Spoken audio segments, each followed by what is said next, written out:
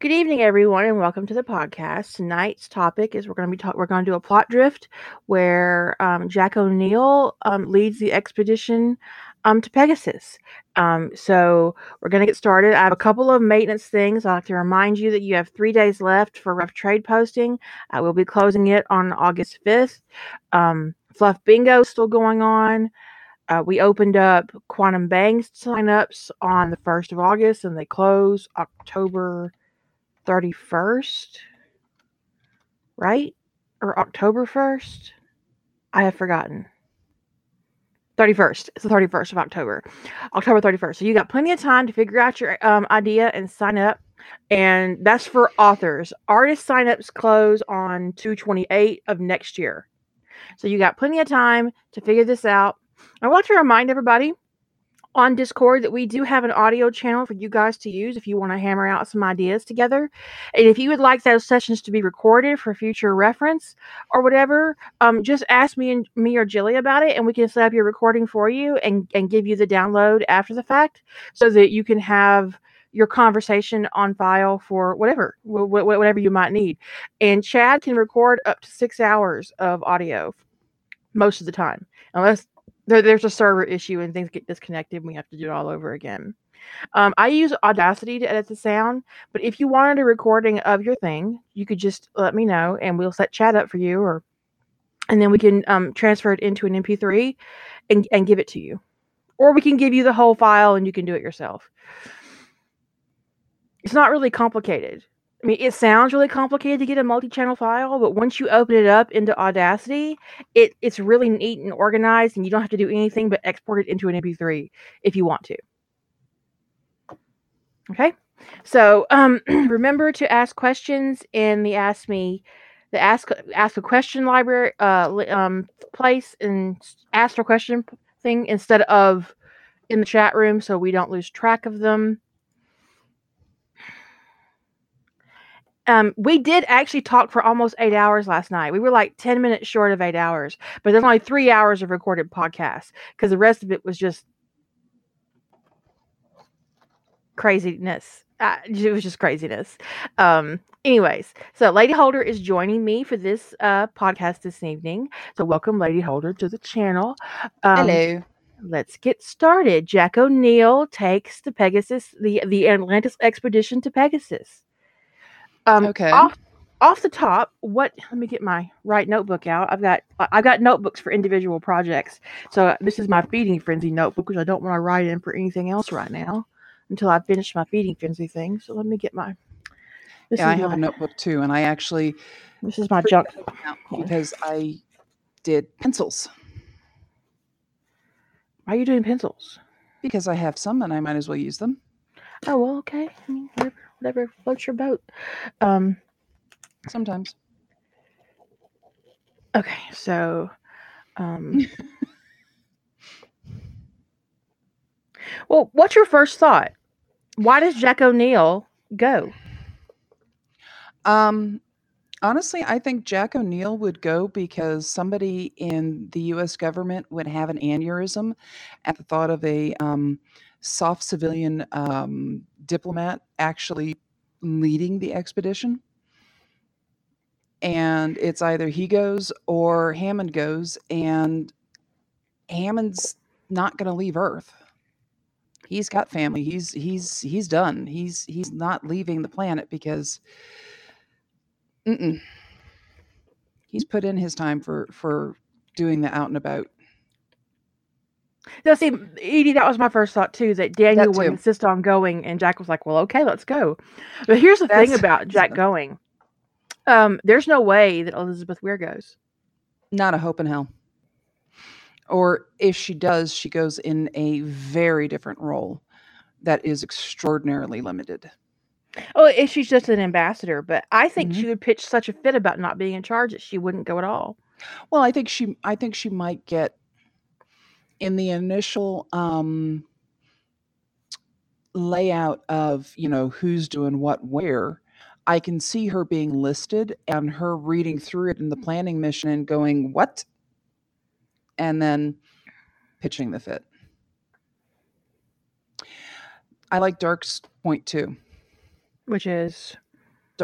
Jack gets a choice between Washington or a dangerous mission to another galaxy without contact for a year. He starts pecking immediately. I he calls Daniel. So we're going to Atlantis. Yes. I'm already packed. I was waiting for this phone call.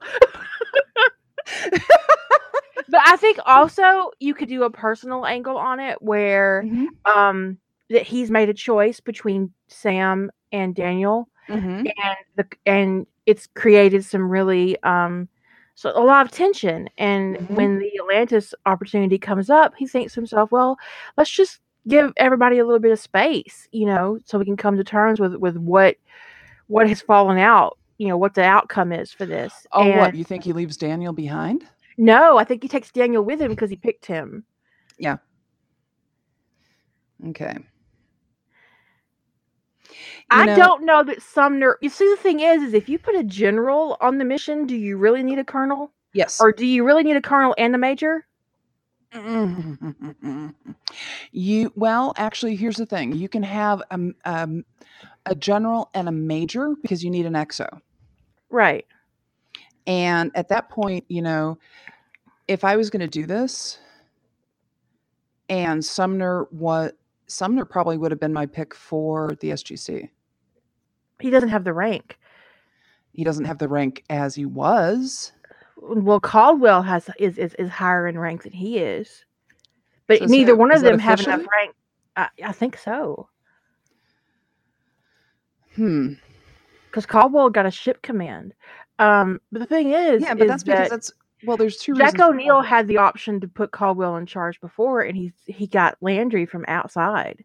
And the IOA had put Weir in charge of the SGC. She might weasel her way back into that position if she can't have Atlantis.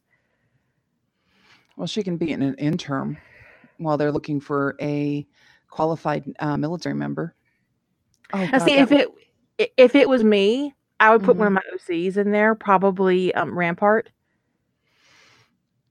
I like that idea. Actually, my oh dear thing was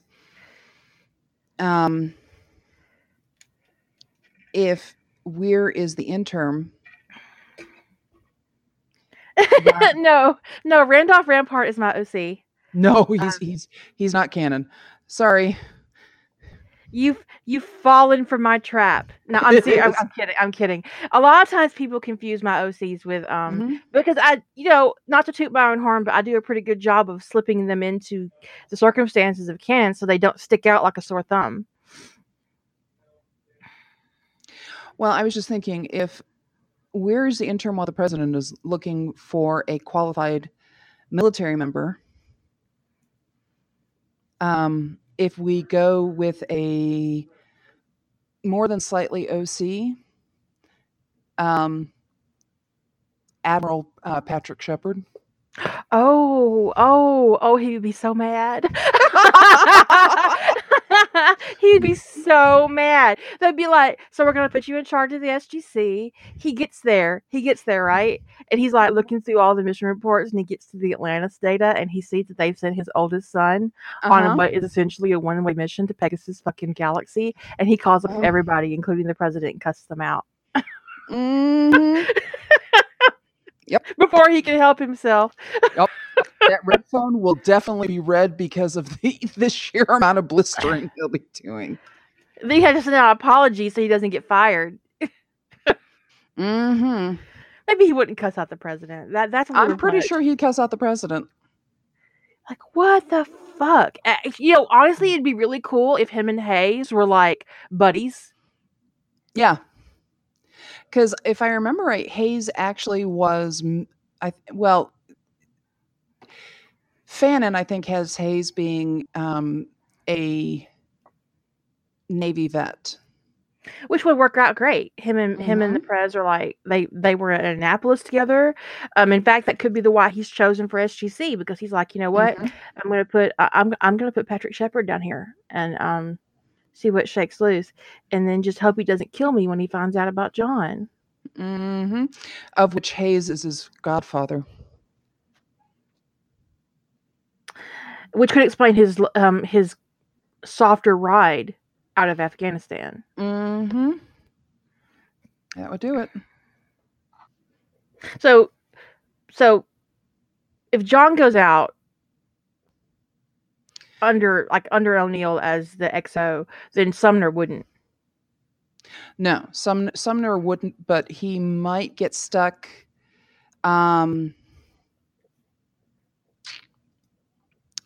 Say, well, let's see. So, from what I remember of that season, it was Atlantis left, and somewhere in the middle of all of that mess, Mitchell gets SG-1. Mm-hmm. It was what he asked for. He was the hero of that battle, Right. and he asked to be on SG-1, not knowing that SG-1 was basically in pieces, and he had to put the band back together, which will never not be funny. No. Yep. Edie's got the thing. Do you remember the time we had talked about John questioning everything, doing that to Jack? The closest thing I tried. I literally did try with my last QB. It's hard. Well, see, here's the thing about Jack O'Neill. He has a lot of experience with being off-world. He was off-world for a very long time, in 100 days. Yes. So he knows he knows the consequences of being cut off from Earth. He knows a lot about survival. He's Black Ops trained. I don't think that John would have to ask those questions of Jack O'Neill. Well, yes and no. It might just be Jack put together his list. He submitted it, and he expects it to be filled. And John comes back in with this clipboard, and he's flipping through it, going, "Sir, are you sure this is the list you gave them?" And hands it over and watches the thermonuclear explosion happen over Jack's head as he walks out the freaking door. But the thing is if this expedition has always been Jack's, then Elizabeth Weir wouldn't be able to put any of her crazy into it. So there's that as well. But it's not just her crazy; it's the IOA's crazy. True. I mean, and those people nuttier than fruitcake. But would the list actually come down and surpass Jack? What I can see is Jack has a budget. Here's your money. Okay. And he gets together with the officers that he has for the various divisions. They've submitted their supply requests to him. He in turn winnows through it, make sure that if there's any duplicates, we get the correct amounts, and so on and so forth. It's submitted. Hopefully he's within budget. If he's not within budget, hopefully he's got a good enough reason to blow the budget to cover. And then it's got to go in front of a bean counter, and the bean counter is the one who actually sits there and signs off on everything.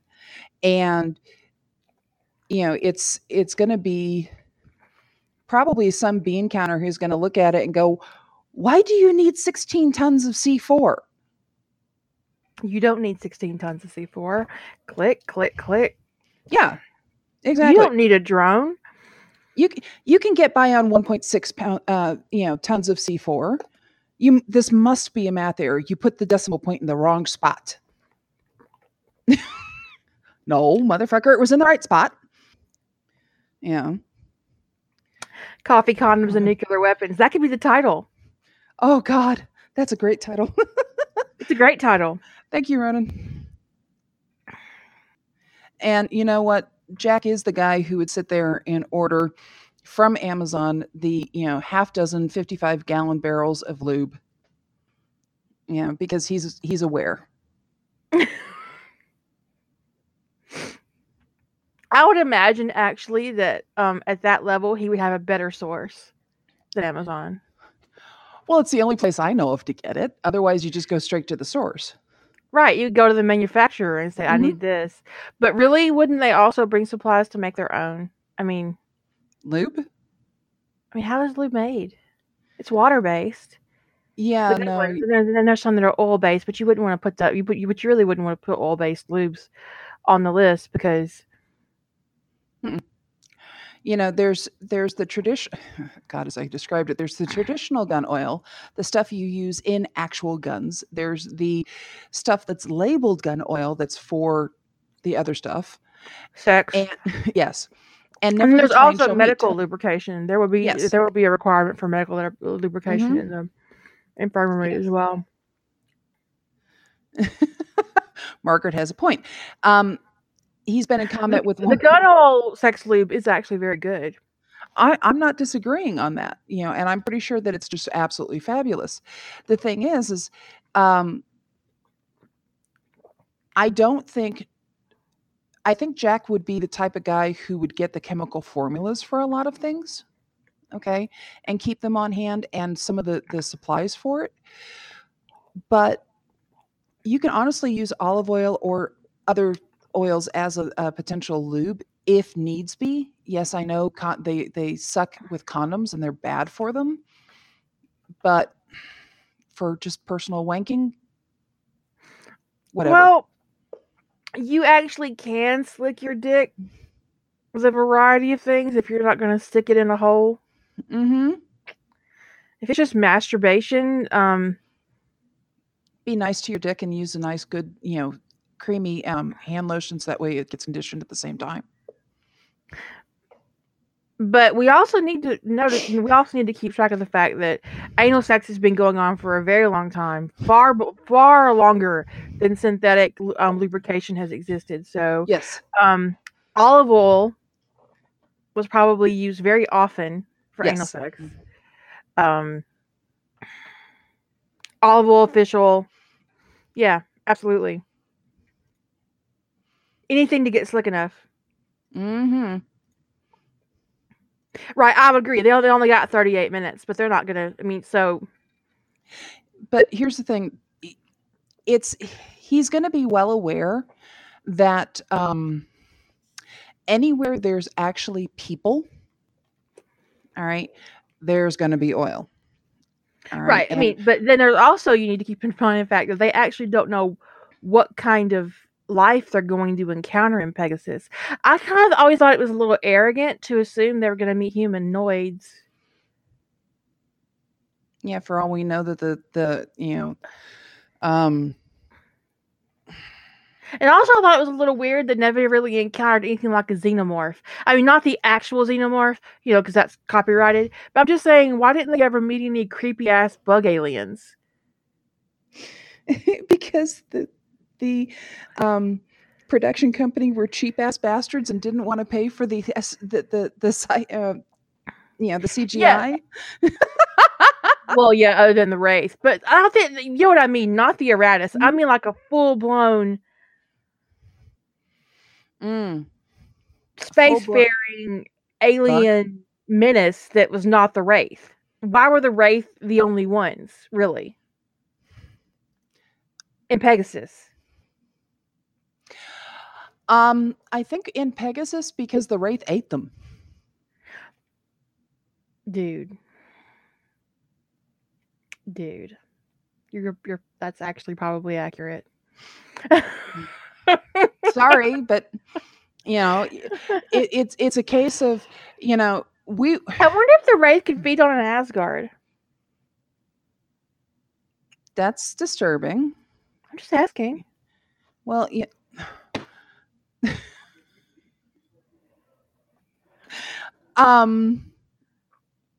That's her. How do you pronounce the one with the light at the end? Hearse light. Okay. Hearse light. Yuck. There's actually a really cute story behind that because her ass couldn't spell hearse, the actual hearse, when she was younger. Oh. She so. Okay.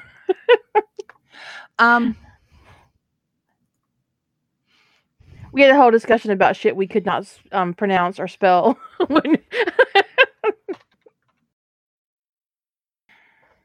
Here's the thing about that line in Lord of the Ring: "Meat's back on the menu." That implies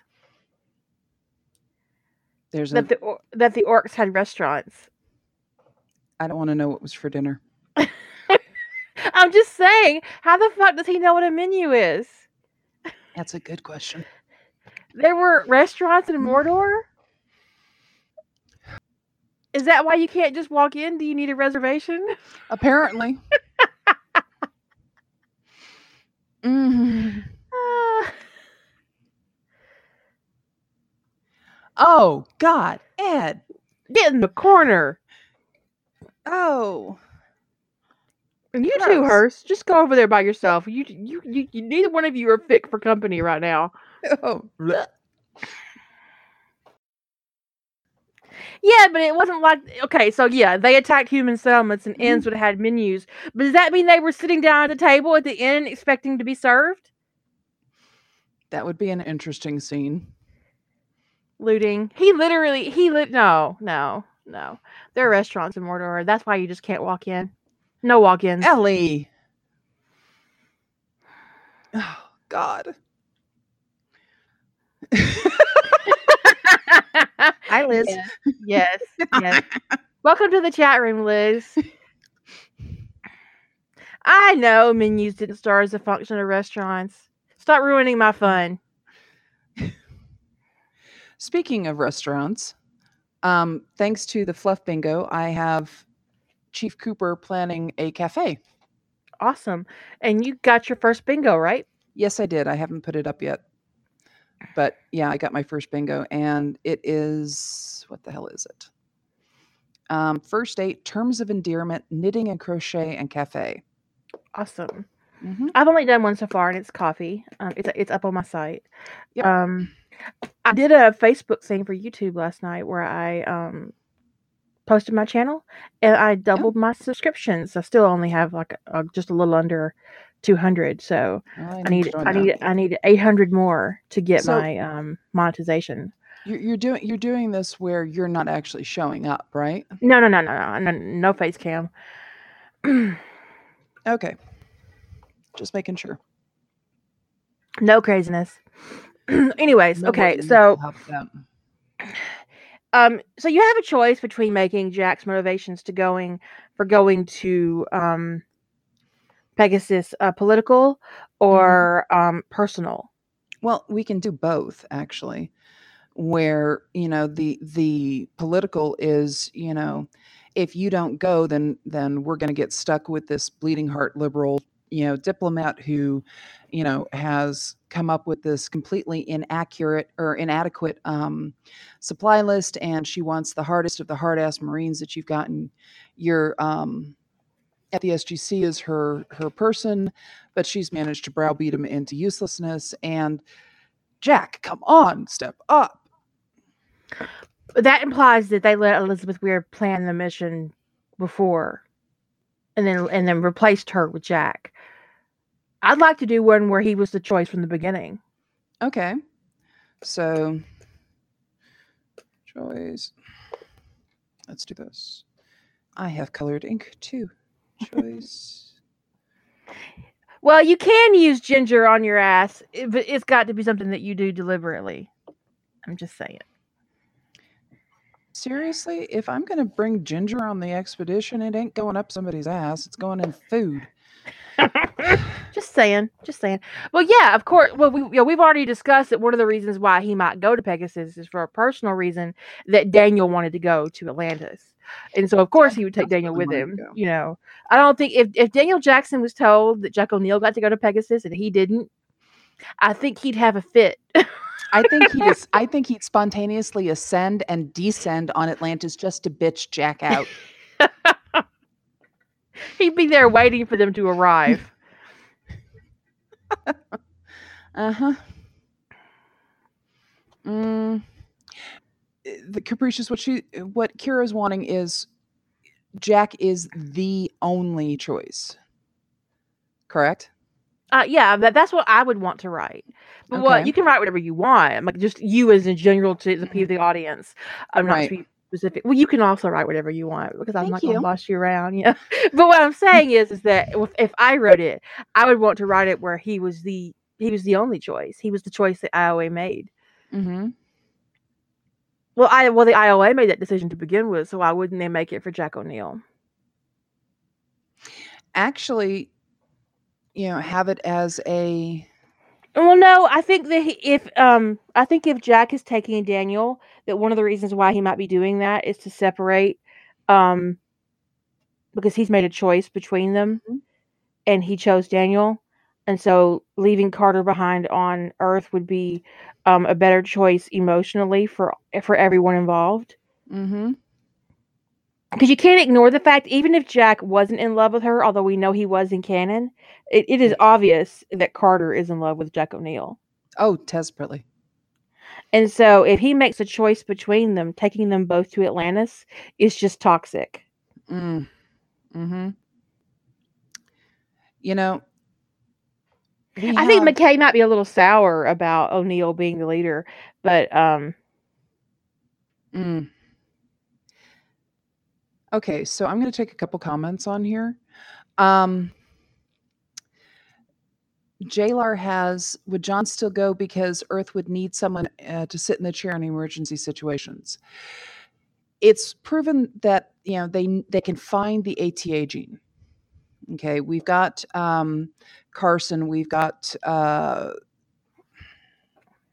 Carson, O'Neill, and Kusanagi at that point, and then we have Shepard, and so Boo Mom is right. We do have clone O'Neill, and we also have Shepard's family. And about the time that I'm pretty sure that John's blood was being tested, somebody was opening up his jacket and going, "Hey, look, we have family, and they're alive." And finding out that his father is active duty means that you can pull him in and get a blood test without much of an issue.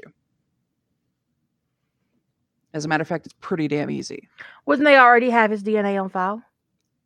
Okay, so they have his DNA on file. Maybe. Okay. Um, actually, Isn't I'm there like kind a of. database of active duty military personnel? I don't That's know when that went into effect, though. usually saying the mid 1990s. Okay. So yeah.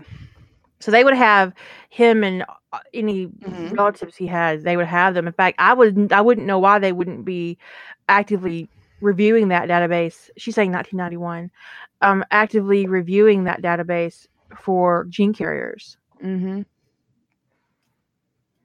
So as soon as they figure out what the ATA gene is, and with a database of 4, they should find it pretty easily. Um, They should have been.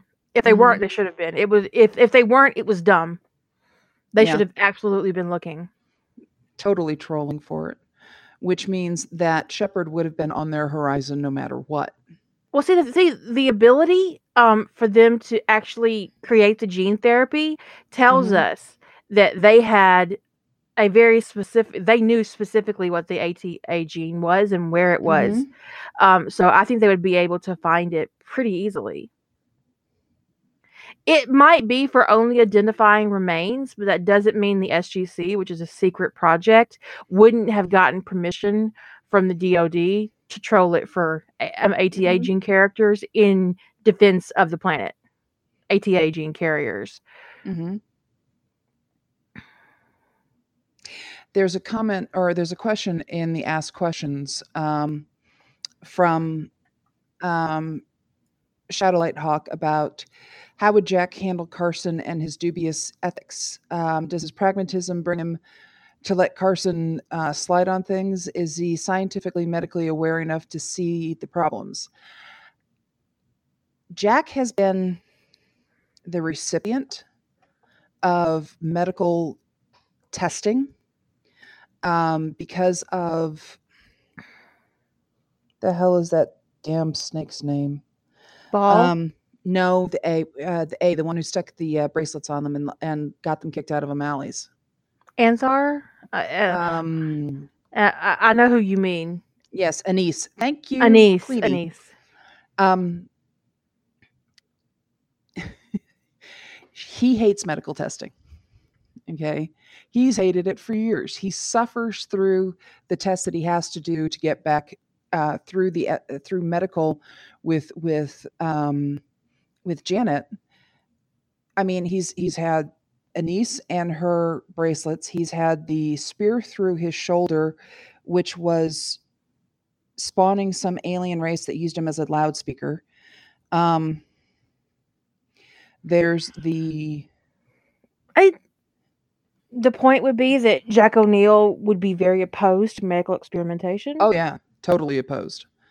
Well, totally opposed for somebody who's sitting there and playing mad scientist. Right. So I think that he probably put a tight leash on Carson Beckett. Mm-hmm. I think he would recognize, from a pragmatic's point of view, that he does need the ATA gene therapy because they need more carriers, both on Atlantis and on Earth, if they find Atlantis. So he would recognize that. And I think that there wouldn't just be Carson Beckett. Actually, there should be a team that are responsible to and for each other. So that there would be some kind of peer process in place, so you don't have somebody going off the rails and creating an orc. Oracle warrior. My husband called Anise Seven of Tok'ra.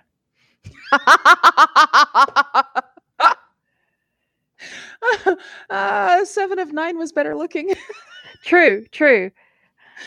Still is. But he called her Seven of Tok'ra.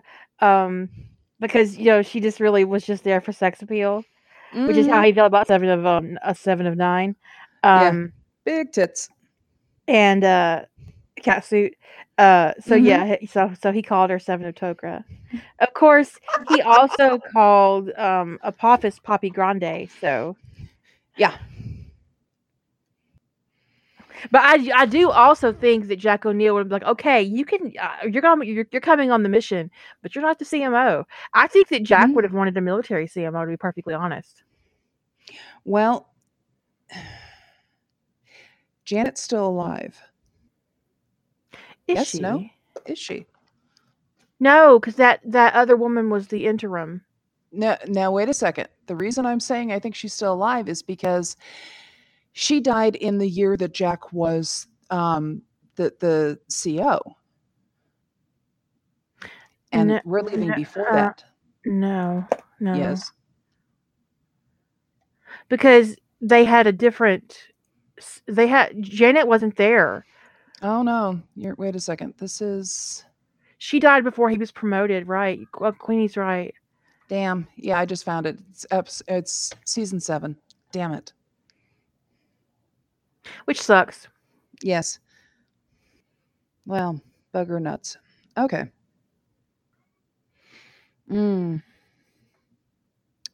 Okay, so we need... the sad thing is there's not many doctors actually... We got Lamb and we got... Lamb became the CMO of the SGC after her father became the general. Right. Landry. But there was a doctor in between Fraser and Lamb. Yeah, and but who was it? I actually used her in Iterum. She didn't have a last name. So I gave her one. No, she had a last name. She didn't have a first name. Yeah, it starts with an M, if I remember right. Brightman, yes, thank you, River. Oh, that wasn't who I was thinking of. Okay, so I thought Brightman was a guy. Brightman is a guy. And Brightman's a dude. Yeah, I agree. No, Brightman's a girl. Brightman's a girl. Was it? Copy. Paste. Brightman. Carmichael was the dude. Brightman was the girl. Yeah, she's the replacement for... Yeah. Actress's first name is Aslan. But that's not who I used. No, it's not. I didn't use anybody in Iterum. It looks like maybe it wasn't Iterum I'm thinking of. Um, But let's see. was it Hold My No? Was it Hold My Coffee? It was Hold My Coffee. No, it wasn't. No, yeah, it was Hold Your. It Yeah, had to have because been Janet because was dead. Yeah. yeah. And what the one I'm thinking of is actually a Jilly because it's one of her EADs. And it's the one with John and Alex at the SGC. Kelly's saying that it was in a Atlantis Codex is Jilly's. Yes. I named her Iona. Iona Brightman, and that was in Hold My Coffee. And she's in four different episodes, but she doesn't have a first name in canon. That's just the first name that I chose. We also have a Warner. He's I think medical Brightman's doctor. kind of a blank slate, so you could do a lot with her. And that puts another woman in the cast. True. Right. So because I noticed I noticed I'm very guilty. Brio was a doctor in Finding Atlantis. She works in the infirmary with Beckett. So she's kind of like a side character. And I make her her first name Alyssa. I'm not sure if she actually had a first name in canon, but for me, she's Alyssa Brio. So, but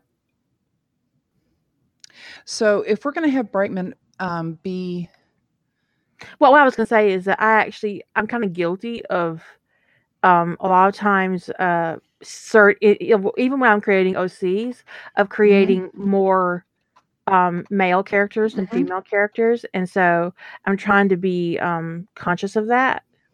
Right.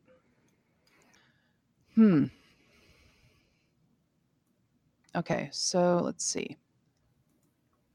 We have Brightman. Okay, so she is not listed as. She's actually not given a rank that I can see. She's just given as medical doctor and member of the Stargate program. Yeah, I think Brightman was actually a civilian. Mm-hmm. But you could change that. Yeah. Well, if you want to give her a rank.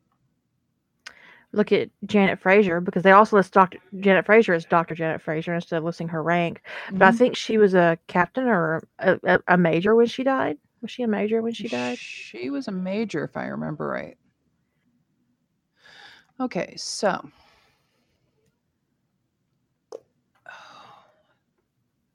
Yep. She never got a chance to be promoted up to colonel. I think she was on basically the same schedule as Carter. So if we're going to have Brightman as being in the military, do we want her Air Force or what service? Make her a Marine. Oh, she's going to be interesting. Because, okay, she's a Marine. And let's see, Google. Yeah, just to give you guys an idea, I actually don't remember the ranks right offhand for the conversion between the two. If you ask me what somebody's rank is in the Navy, easy. So I think that if she's I think that major and Air Force and Marine are the same rank, right? Yeah, it's well, every rank or every service but the Navy is basically lieutenant through general. The Navy is just special.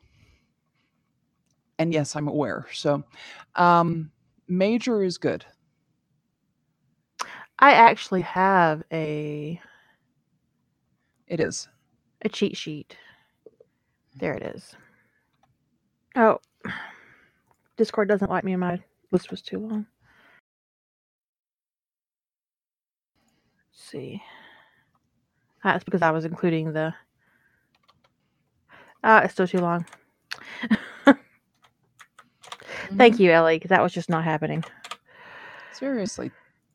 Tiny URL. Why don't you have that bookmarked? Okay, so she is a 04, which is a major. It implies some experience, so she's not some newbie like Keller going out there. And also, she has enough rank to cow all of the military personnel, with the exception of O'Neill. She's going to cow him too because. Well, yeah, I mean, yeah, but he wouldn't be going out in the field in his position either. So not so much, no. But this is the type of woman who would probably sit there and pull out the needles that you use to insert the medical grade glue for bones, and that they're the ones with the large bores on them, and just say, and you've got a problem, General, as she's laying these things out, and he's giving those things the hairy eyeball. Because well, the thing about Keller is that's just nerd fantasy fulfillment on the part of the writers, and they fully admitted that. They wanted the nerd to get the girl, wanted the nerd to get the cheerleader. Ick. Right? If I was Jewel State, I'd be furious to have that. There's no doubt that I'm pretty sure she was at one point, but still. I'd have been like, no, and fuck you. Mm-hmm. Fuck you for thinking it. Part of the reason Janet managed to keep him in line is she kept stabbing him in the ass with needles every time he came back from being out off planet. You get enough of those, you start paying attention. We have some people with some interesting gifts or whatever the hell those things are. Man, Discord. Mm-hmm. It's not only bad writing, it's very arrogant writing. Mm-hmm. And so, but yeah, the men who wrote Stargate were very nerds. Sexist. That works too. Well, yeah, because the writers on NCIS think the best way to get rid of a female character is to shoot her in the head. So, just saying. Okay, so let's say Brightman. It takes what, 6 years or so to become a doctor? Ish, yeah. Plus internship. So let's say she started let's put her in the minor genius category. So she started medical school at 16 because we want her to be of a reasonable age. Well, medical school, no, I mean like college. Prereqs, yeah, I mean the whole thing, 16 or so. Okay. So she is 23, 24 by the time she gets the MD at the end of her name with all the attendant responsibilities. All right. And then goes into the Marine Corps. Well, why does she have to? Well, I have a question. Why does she have to be young? Well, no, the reason I'm doing this is because it takes between 9 and 11 years to make major. Which couldn't she have been in the military the whole time? Yes and no. She's doing OTS or not OTS, ROTC, which would put her which would help get her some rank. But yeah, I suppose I wasn't an officer, so for me it's kind of, I look at it as trying to figure out how to get somebody to be mature but not too far. Because if she came into the military with a medical degree, she would people with degrees, don't they automatically go into OTS if they want it? Not really. You don't have to. I know I mean, but people if they who, want it, and yeah, why would somebody with an MD come into the military and not want to be an officer? yeah. So, but she could come out of OTS as a captain. Mm-hmm. And how many years in rank between captain and major? You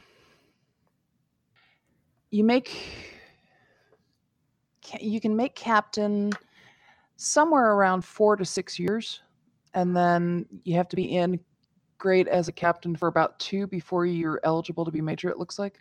So if she came out of medical school, joined the Mhm. Marines, went to OTS, came out a captain, 2 years later, she could be 2 to 3 years later, she could be promoted to major. She could be 34 or 35. Which would be That'd where be I'd put her anyhow. perfectly reasonable. Yep. So I think 35 would be a good age. Mm-hmm. Given So that she's that takes her out of medical residency. Mm-hmm. She could do the OTS.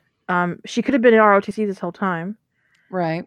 Then come out of OTS as a captain, give her a couple years in service.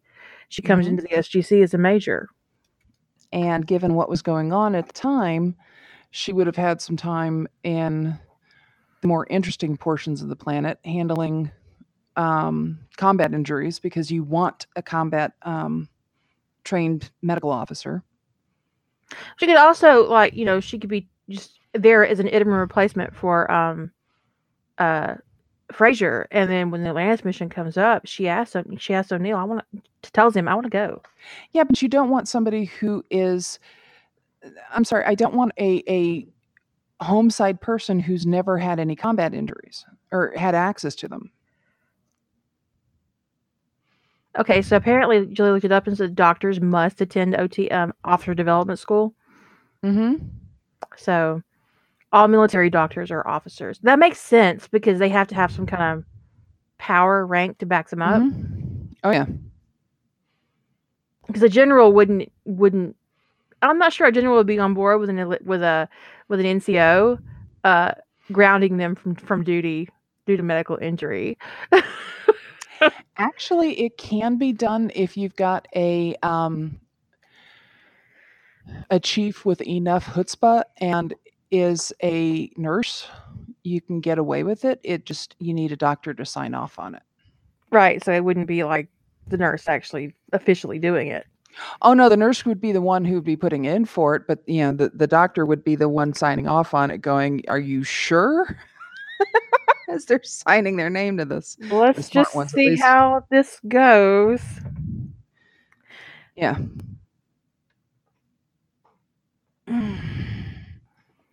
Yeah.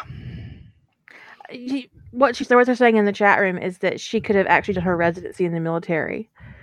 She could have, after she completed her medical schooling part and did her residency, she could have done the residency in the military, which would have given her the combat experience that you want her to have.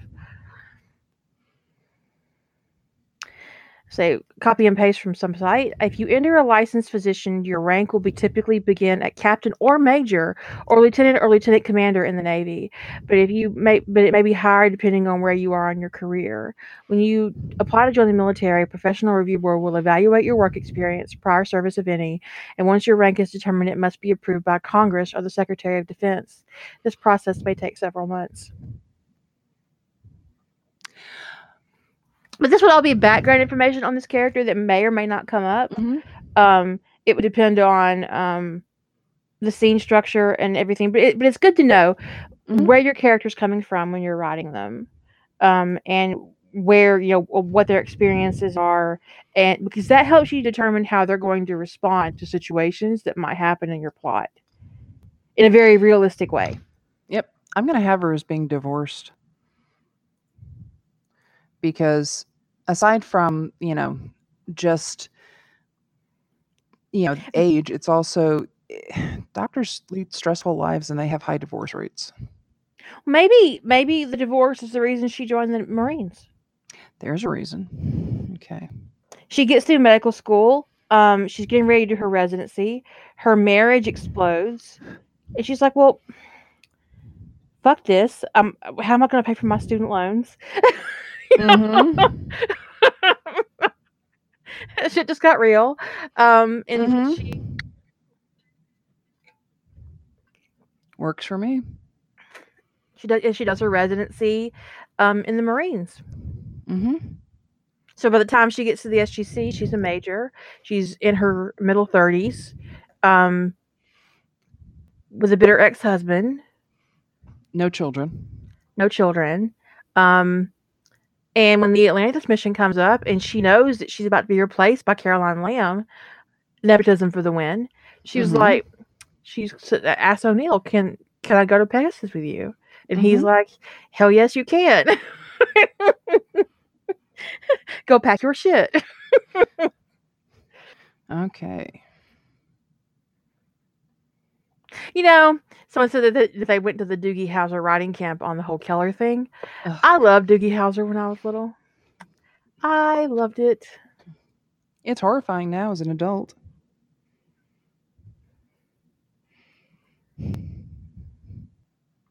Oh, Margaret. Oh, Margaret. Oh, Margaret doesn't know what Doogie Howser is. Oh my god. Oh god. That show's probably older than she is. Doogie Howser was a show about a child genius who goes to medical school, and so he's practicing medicine as a doctor Oh. at 15 or 16, which is terribly unlikely because you can't even be licensed for malpractice insurance until you're 18. So, just ignore reality. Oh, you want take a look at the time period on there. Oh God. 1989 to 93. When were you born, Margaret? She was born somewhere around 2000. Oh God help us. The show is actually older than her. Uh-huh. Uh-huh. And anyway, Neil Patrick Harris played Doogie Howser, and happy birthday, Happy birthday. Margaret. And you might know him from How I Met Your Mother. Mm-hmm. But anyways, he played Doogie Howser, and he was a child genius doctor. So. Oh yeah. He was in Haggard and the Angry. Not Haggard. Did I say that? Did I actually Yes, say you that? did. Hedwig in the Angry Inch on Broadway. Mm-hmm. Okay, so we've got our CMO, and she's got Carson. So Carson in hand. Oh yeah. And he's on a short leash. Very short leash. Put Doogie Howser on. I think that hopefully by the time he is that age, he'd have been going by Douglas. Oh Lord, hopefully. And still not being called Doogie.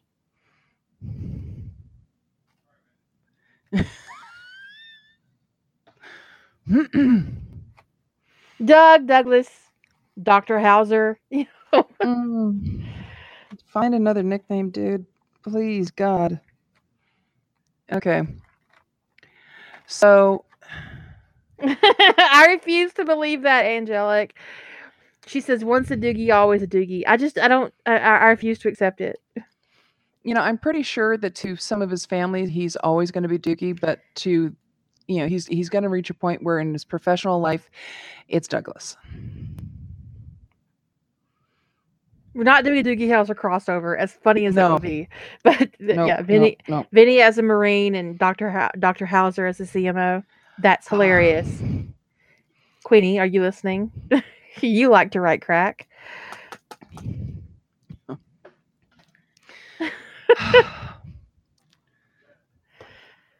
Oh God.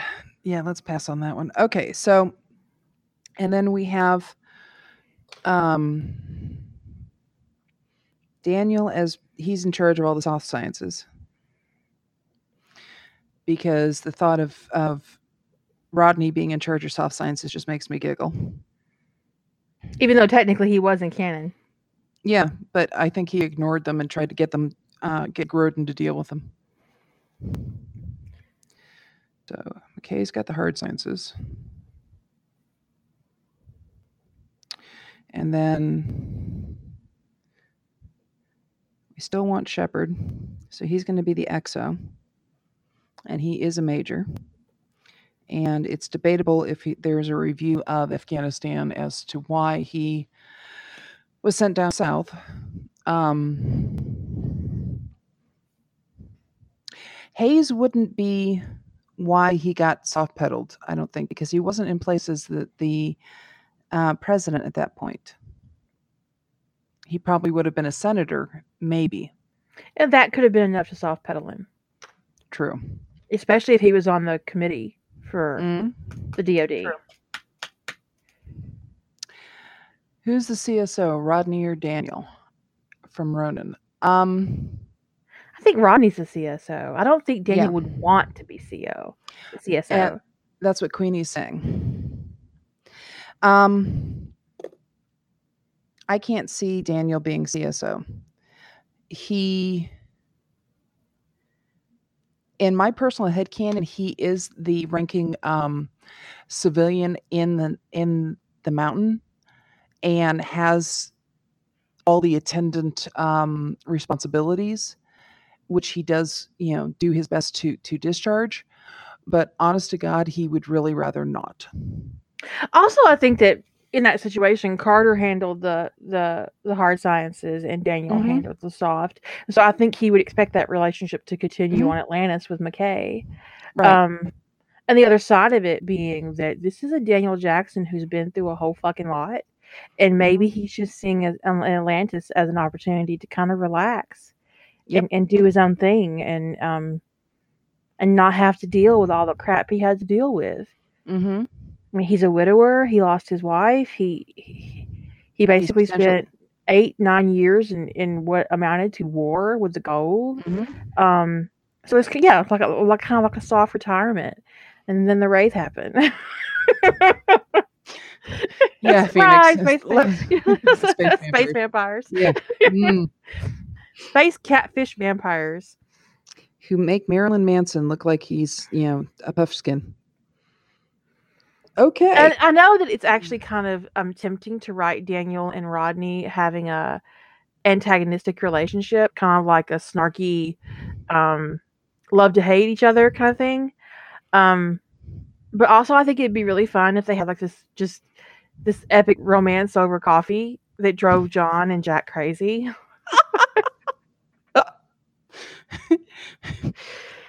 Sir, you can't have that carafe. It's the biggest one on the table, Walter. It's not for you, sir. It's for Daniel and for Dr. McKay. It's just, was he taking Walter with him? That's hilarious. Of course he's taking Walter. Walter has to go. And so Siler.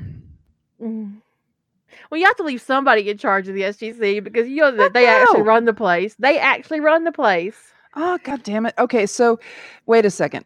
Walter and Siler are sitting there in the control room playing rocks, paper, scissors. Who gets to go? Or no. On who has to go. Oh, God. To take care of O'Neill. Yes. Rocks, paper, scissors. Rock, paper, scissors, lizard, Spock. I don't think the Big Bang Theory actually existed at this point, so they couldn't reference it, but that's pretty funny.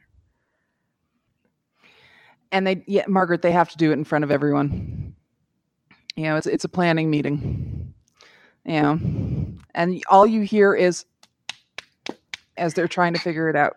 And then one of them says, "God damn it," and leaves. And you don't know if that was either because he won or because he lost.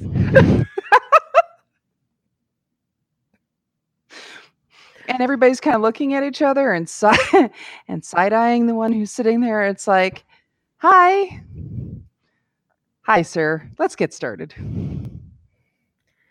My name is Walter. I'll be going. This is my assistant, Chuck.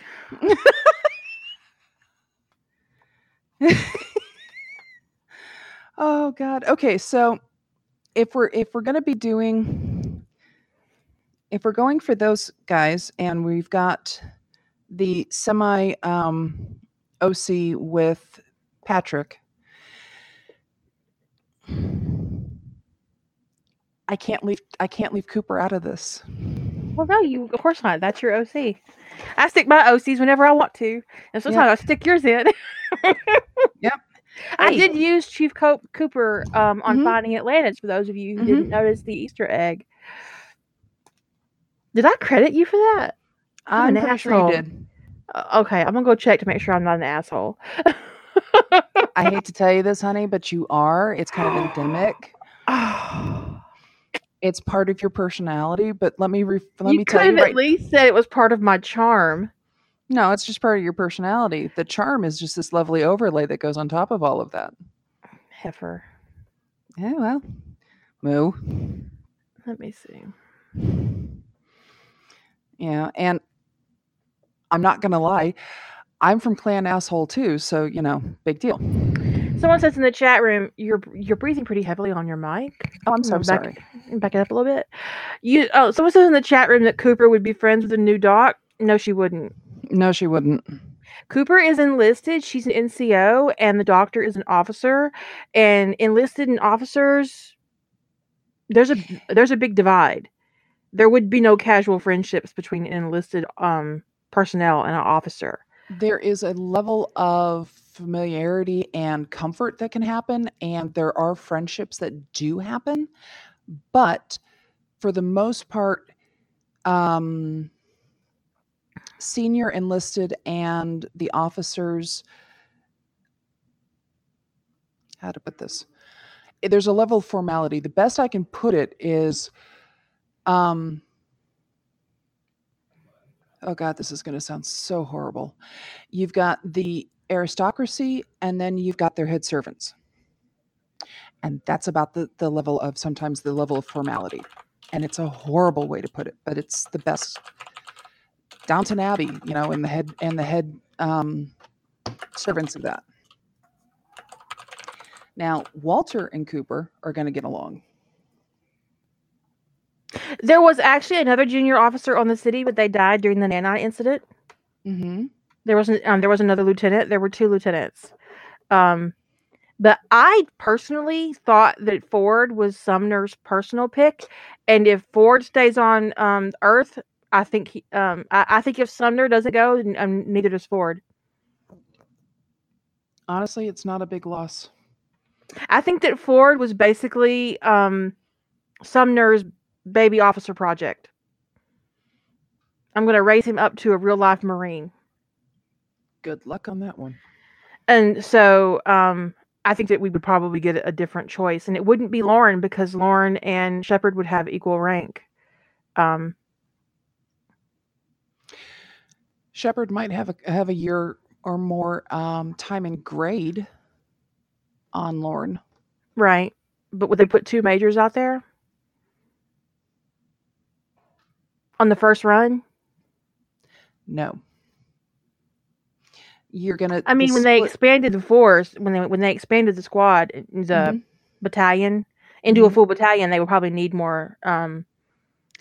You would start with CO, XO, and then the next level is where the split starts. Okay. Teldy is a major. Cadman's a captain. Mm-hmm. Teldy could be a captain at this point. She's a major when we see her 4 years later, 3 or 4 years later. But you could have Teldy come in as a captain. Mm-hmm. And Cadman might actually be a lieutenant who just got bumped when we meet her. No, the first time we ever see Lauren, he's a major. Just like Davis, Major Davis, he's a major all the way to the end, I think. Which is stupid because the man should have been at least a lieutenant colonel by the time that the damn thing was finished. Right. They neglected everybody's rank but Carter. Mm-hmm. And Jack. Well, I think they actually promoted him because the actor was tired of doing what he was doing. So in turn, they promoted Carter to fill the gap. So, but the very first time we meet Lauren, he's a major. He's he's on a planet. He's running an SG team, and he kind of butts head with Daniel Jackson. Yep, he was a major, assigned as the executive officer to Colonel Edwards at the Naquita Dig at P3X 403. If they followed real life, John Shepard wouldn't still be in the Air Force. In real life, the likelihood, an officer of his rank could have survived what happened in Afghanistan, disobeying orders in the field the way he did, he'd have been court-martialed and discharged. Kind of, maybe. I just don't see. I mean, because not only did he disobey orders, he lost equipment, very expensive equipment, because the helicopter crashed. And I think he got a bigger hit for the loss of money than he would the disobeying orders. Because you know how they are. Oh, yeah. Yeah. You know, the thing is I don't think Jack O'Neill would hold it against Lauren. He lost Jackson because everybody loses Jackson. He's lost Jackson multiple times. I mean, so losing Daniel Jackson is practically a rite of passage at the SGC. So it was no surprise to me at all that the Feral Asgard kidnapped him while he was under John's dubious supervision, because it was just John's turn to lose Jackson. The fact is they got him back and he hadn't ascended. So therefore, I think he's got a couple positive marks in his column. You lost Daniel. Yes, sir. Did he ascend? No, sir. No, Did you get him back in one piece? Yes, sir. Did he lose any blood? No, sir. Good job. Good job. Congratulations on your competent Jackson wrangling, Major Colonel Shepard.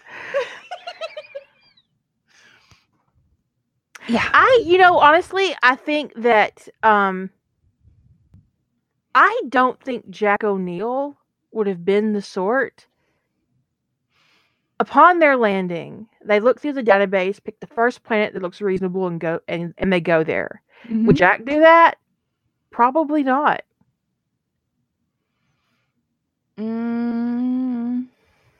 I think Jack would have been a little more cautious. Yeah, cautious, paranoid. I think he would have gone through, but he still would have. There would have been people going through to that first planet, but meanwhile, they would have been looking for more. Right. I think he would have sent out multiple teams, but I don't think he would have been on any of them. And depending on how long that discussion took place, there's also every reason to believe that if John had actually been in charge of that mission on Athos, he wouldn't have wandered off with Taylor to pick up that necklace. Right. Which alerted the Wraith that there were ancients on the planet. Which caused us all the issues. Which caused the culling. Yeah. Mm-hmm. So the likelihood that he would have even been in that cave system to find that necklace of Taylor's is actually terribly unlikely, because he would have been in charge of the actual mission instead of Sumner. He would have different priorities. And he's actually been proven to be pretty responsible when he's on a mission. I mean, yeah, he can when he's in charge. Yeah. But at that point, he was still trying to get under Sumner's skin. And it worked. Yeah, a lot. Mm-hmm. Kelly has a good point that Jack would have sat Shepard down for all the mission reports before they leave as well. Here's how he done fucked up. Don't follow our example. And also, Jack has a lot of experience with ancient technology. He also has the download. Would his first inclination to be, well, if the shield's going to fail, McKay, then you need to get us off the fucking ocean floor.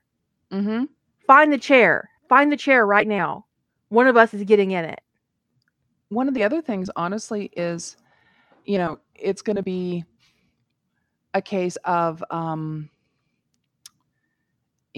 people got kidnapped. If it gets to that point, well, then go get them back. Why aren't you gone yet? There wouldn't be any argument or discussion. McKay found some really cool ships in the back. Take one of those. Mm-hmm. But still, I really don't think that John would have been in the circumstances to find that necklace at that point. It might happen later on, as they're exploring the ruins on Athos for a ZPM, because that was what they were there for. They were there to study the ancient ruins that had been left behind on that planet. And they never did check them. They never did check them. So it would be interesting for that to happen at a later point, where they already have a really good, strong relationship with the Athosians. And it wouldn't be this. Of course, with the culling, it would still be quite an emergency. Um, but it wouldn't be the same kind of situation that they faced the first time around. And then, Daniel Jackson can go over there and explore the ruins, and maybe he picks up the necklace. Daniel doesn't have the ATA gene, though. Exactly.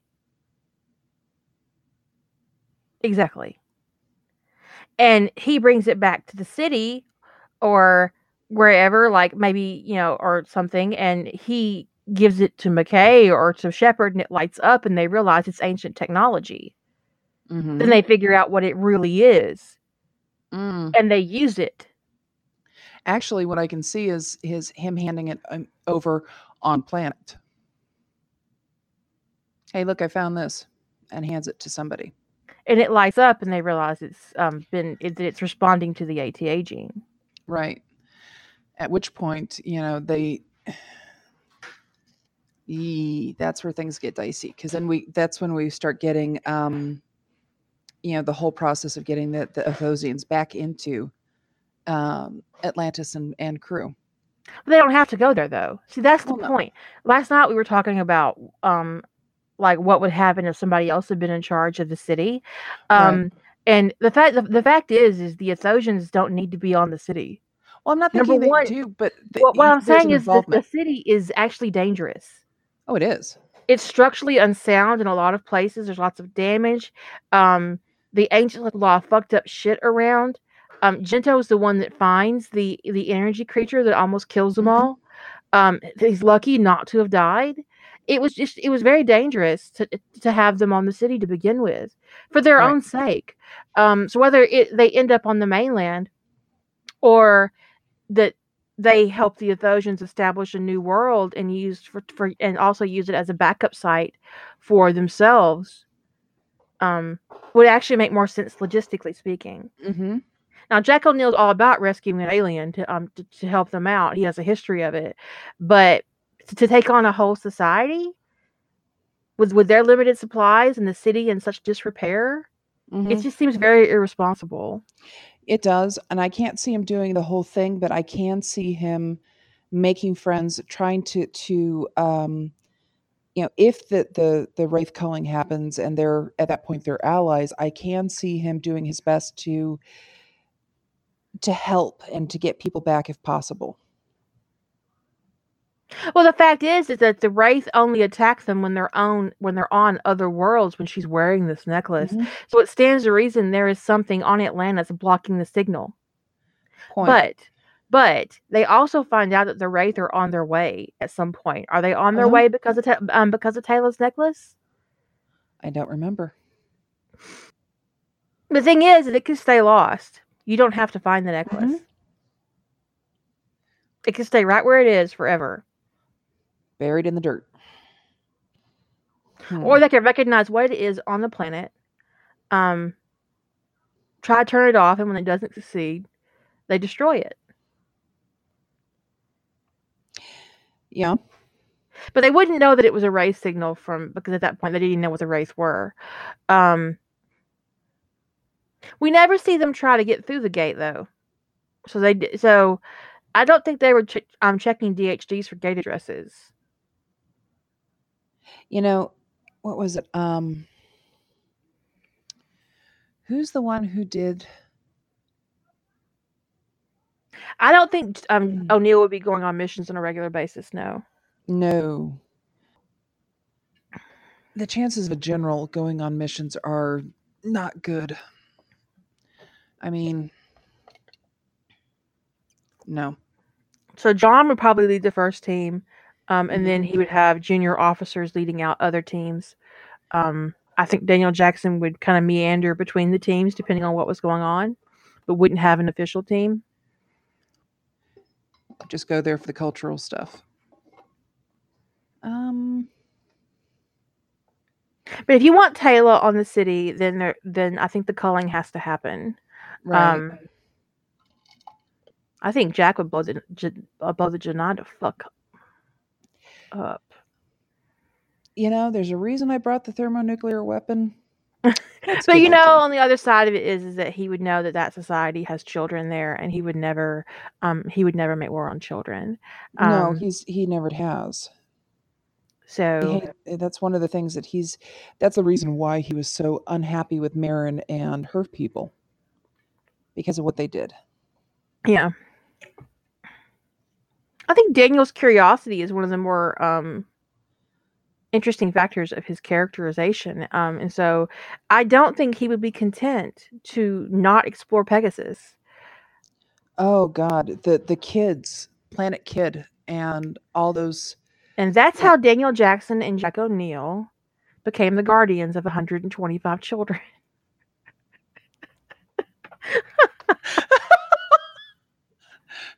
Ever how many there were? I'm just guessing. I'm just guessing at a number. Um, I Daniel. thought actually that was one of the more deeply irresponsible things that the Yeah. expedition did. That they left those kids there. Why couldn't those kids have joined the Asojans? Well, part of the reason they left them there is they put that ZPM back, and they left the field alone. That All right. doesn't. There's still a whole bunch of children in that I know. with no. I'm totally with you there, but The yeah, Athosians could have joined them. I know. I can see Daniel coming back through the gate going, "They followed me home, Jack." And Jack looking at him going, "They're not cats. Put them back." They don't have a back, Jack. There's nothing to go back to. Yeah. Yeah. And it's like, "Well, you're introducing them to the shower. Have fun." The thing is that even if they wanted to keep their own culture, that society was majority children. Mhm. Majority. Which means not They died at only 25. I mean, there were not enough adults on that planet to make that kind of decision. It was No. deeply irresponsible to leave those children to fend for themselves.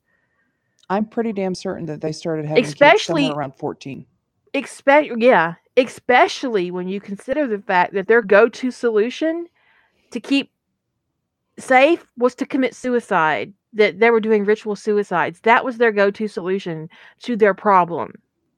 Ritual suicide instead of actually, I don't know, having people over a certain age leave the planet. They had a fucking Mhm. Stargate, but instead of leaving the planet, they committed suicide. Mhm. No one in that society was capable of making a rational decision, so somebody should have been an adult because they didn't have any. Yeah, I can totally see Jack,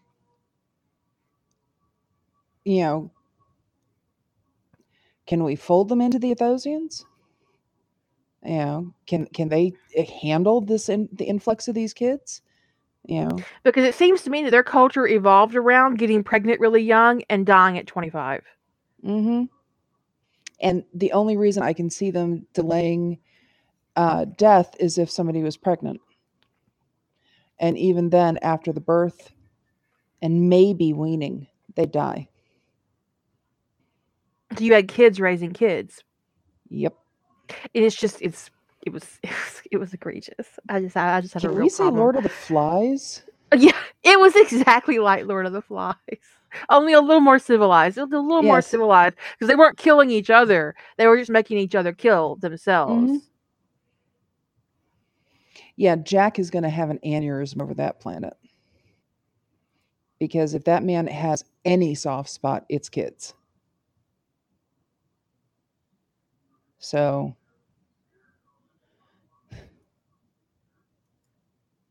and Daniel's got much the same soft spot. Oh, God. At this point, the the Exactly, Sahara. Adobians or whatever the Abydos, his in-laws are dead, and his stepson is ascended, and well, actually, his Jack or John, blah, blah, blah. Daniel's in-laws are ascended, and so is his stepson. Can you imagine them showing up on Atlantis, going, "You're not where where we left you"? How are you liking this? Is this okay? Yeah. we're gonna hang out around here because it's getting real over there. We don't. It's quiet over here. All the assholes are in Milky Way, so we're gonna come over here. Yeah. Yeah, Kusaf would definitely do the "Oh grandbabies" routine.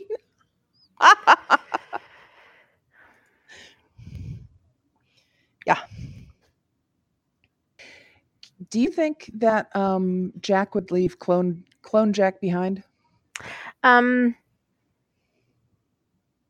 can write it two ways. I don't actually think that real Jack and clone Jack, or original Jack, the OG, and the newbie were actually comfortable around one another. So I don't know that he would bring him to Atlantis, but I don't think he would leave him in a situation on Earth where he's not safe, because he's also a backup chair user. Mm-hmm. So if he's already in the military at that point, or getting close to joining, it could be that they're kind of keeping him under the radar and moving him into a position where they can get him back into the SGC. So they have him available to use ancient technology. Patrick would actually have a very interesting reaction to that then. I think that, meeting a clone Jack would be really startling. But also, clone Jack is a really young man, so he might try to take him under his wing and not even really cognitively recognize that he's trying to take a clone under his wing that's actually his age mentally. And Jack's going, Patrick, it's me. Come on. Well, the thing is clone Jack would just be like, at the most, he'd be a lieutenant. Coming in, if they got him through OTS, and if not, he's a lance corporal if he's in the Marines, and an airman, and if he's in the Air Force. Well, here's the thing that I'm thinking of. Depending on what Patrick was doing in the Navy, okay, if he was in Black Ops, he might have brushed up against O'Neill, and not. Joint ops are kind of an interesting thing to do, but the community ain't that big. Well, the thing is if Jack O'Neill was doing Black Ops, he was probably doing them in a joint operation, because isn't that not really the bailiwick of the Air Force? Yes and no. They've got them. They're just rare. So it would make sense to me that if he was involved in that kind of work, that he was probably doing it in Joint Task Force. Mm-hmm. He might have run up into a team with a bunch of SEALs. Yeah, but Clone Jack does have all that experience, but he's just 18 or 19 years old, and we know what we learned from that experience, from that episode, is that no officer is going to take him seriously at that age. No, they're not. But you have Patrick Shepard, who knew Jack O'Neill as a major, maybe, when he was, a commander, and they're swapping war stories and doing their thing as they go into areas that are better left unmentioned, and then they lose track of each other because they're Jack's no longer doing those ops. And Patrick gets he's no longer doing those ops on the planet. Yes, this is a legit thing. And then when Patrick gets sent over to the SGC, he's looking at this list and he's going, I need somebody to talk to. This is so much bullshit. And Siler, because he's the unlucky sod who's left, goes, or the lucky one, depending on your perspective, because they don't know about the space vampires yet. This is true. And and he thinks he's unlucky because he doesn't get to play with the city of Atlantis. Hello, he's an engineer. Toys. So he's sitting there going, well, why don't you talk to the little colonel? And everybody's going, the little colonel. Well, what else do you call clone Jack O'Neill? And Patrick's going, what? Wait, I haven't gotten to that briefing yet. Where is that in my briefing? Where is the clone? The Academy. He's at the Air Force Academy. Yeah, because the clone thing didn't actually work out, so he's like 18. Mm-hmm. But he has all of his memories. Mm-hmm. So he's a valuable asset. But he's 18. And he's at the Academy. Yes, sir. And he has all that hormonal crap you would suspect to be happening to an 18-year-old happening to him. And Patrick's thinking, that is a fucking nightmare. To be 50 years old in an 18-year-old body. Because that hormone shit is real. Mm-hmm. And you have a what did I have him as a 2-star or a 3-star? Admiral come walking into the Air Force Academy going, I need to talk to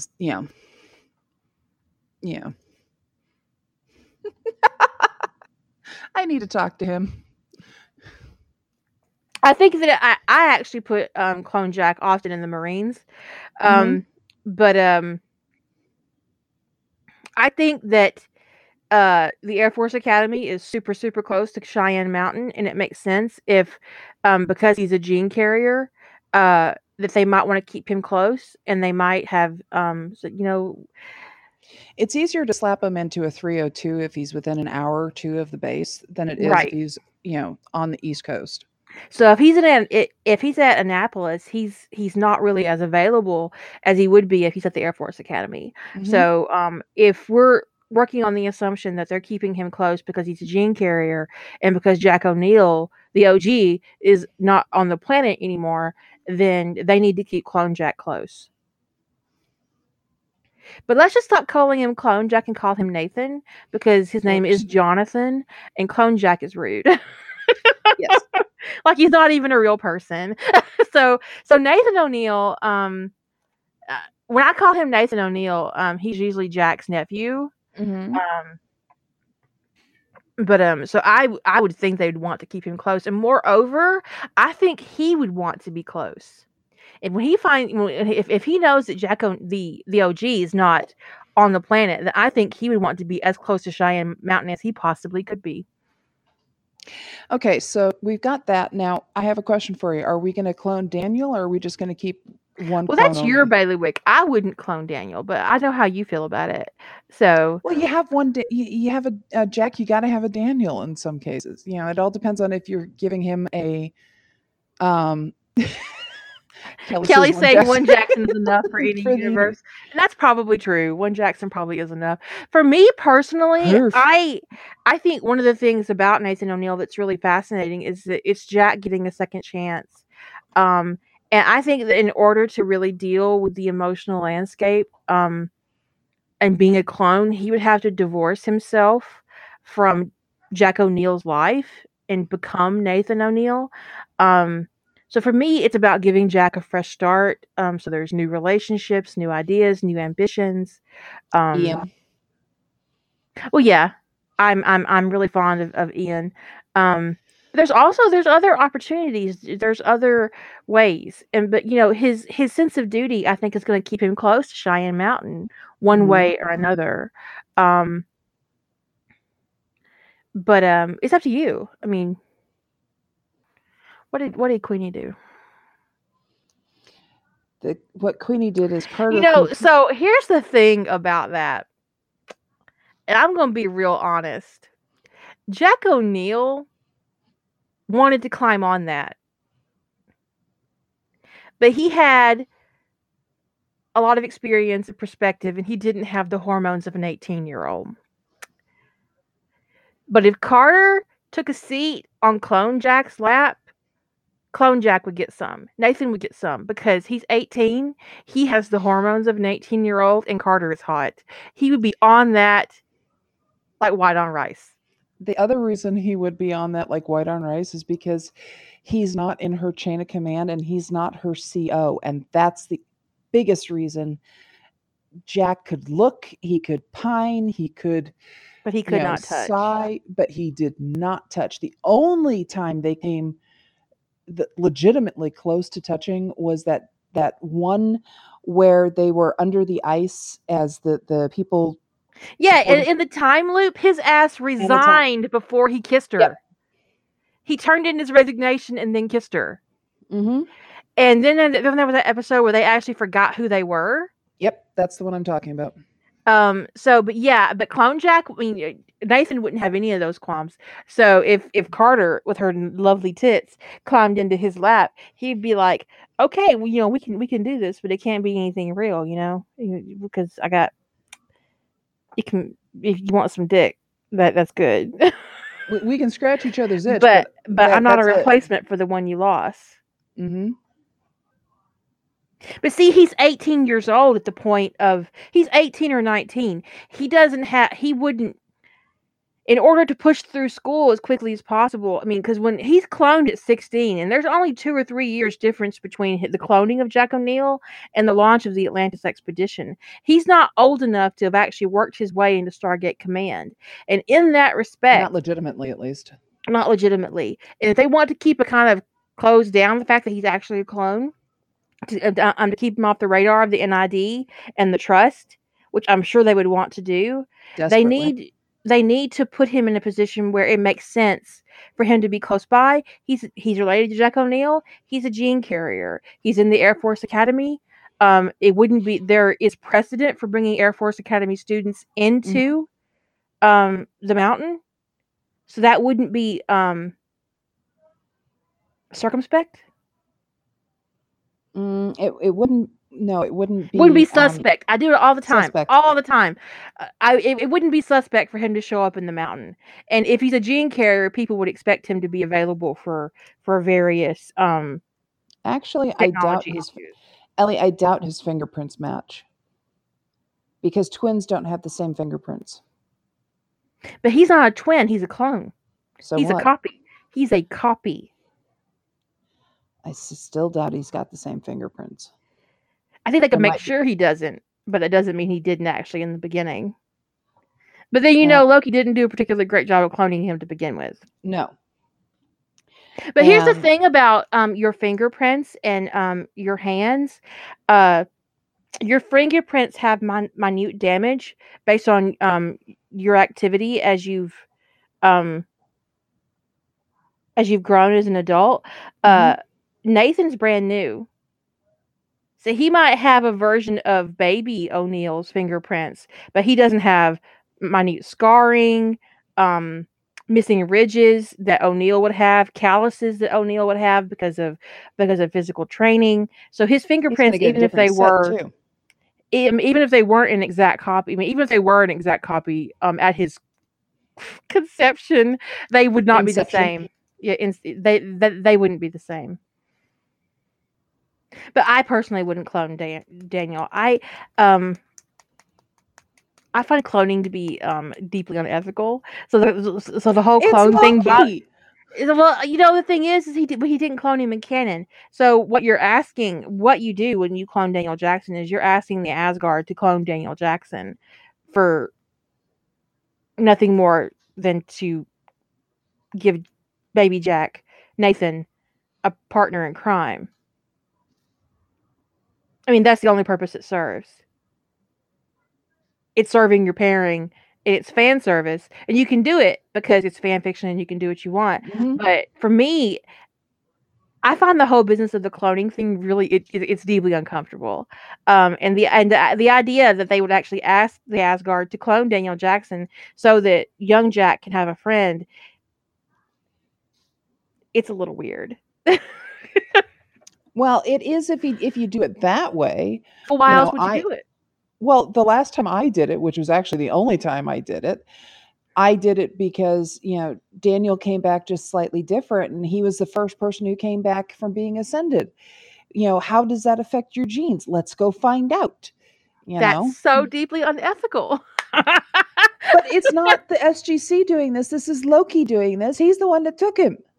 Honestly, the Asgard should have taken Loki's ass back to their planet and not put him in a new body. They should have harvested him and stuck him in the database with the rest of the ones that hadn't been given a body in a couple thousand million years. Because at that point, I think they should have hit format and just be done with it. His ass should not have been still roaming around. He's a class action lawsuit waiting to happen. Yes, he is.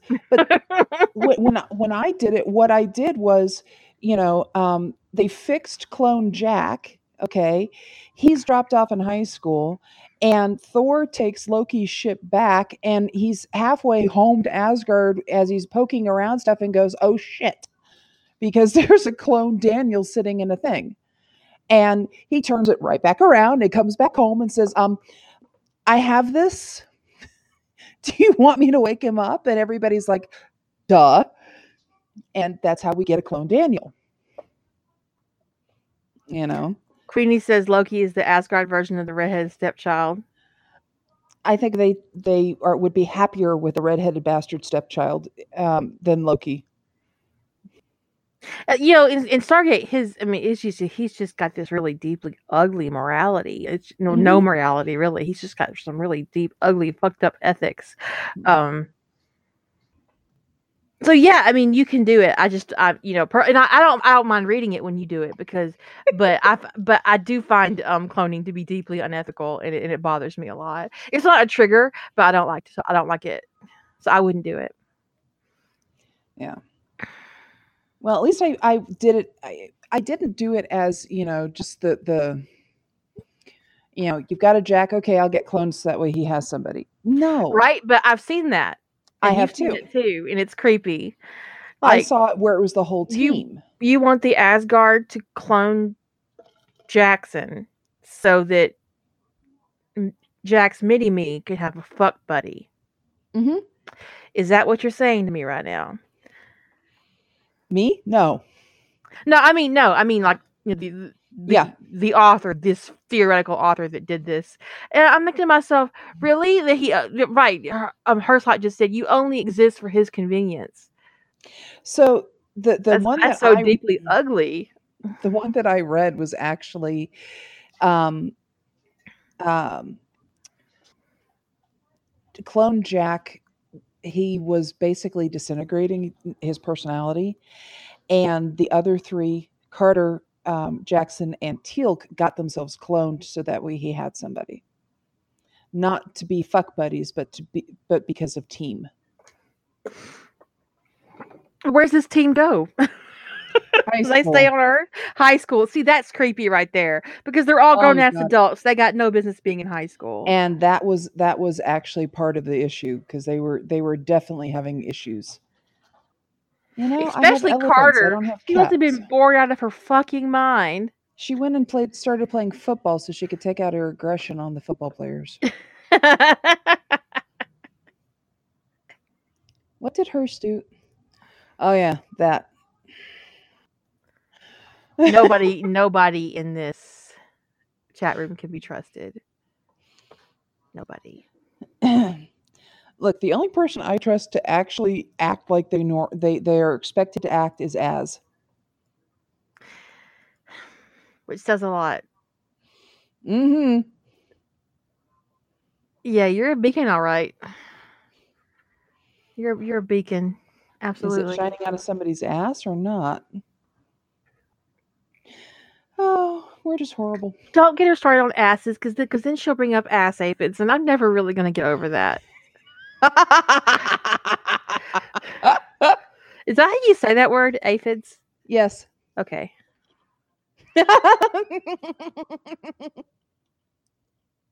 You brought it up. Now Kelly wants to know. You don't want to know. You think you do, but you don't. You don't. See, you didn't want to know. You didn't want to know. Now,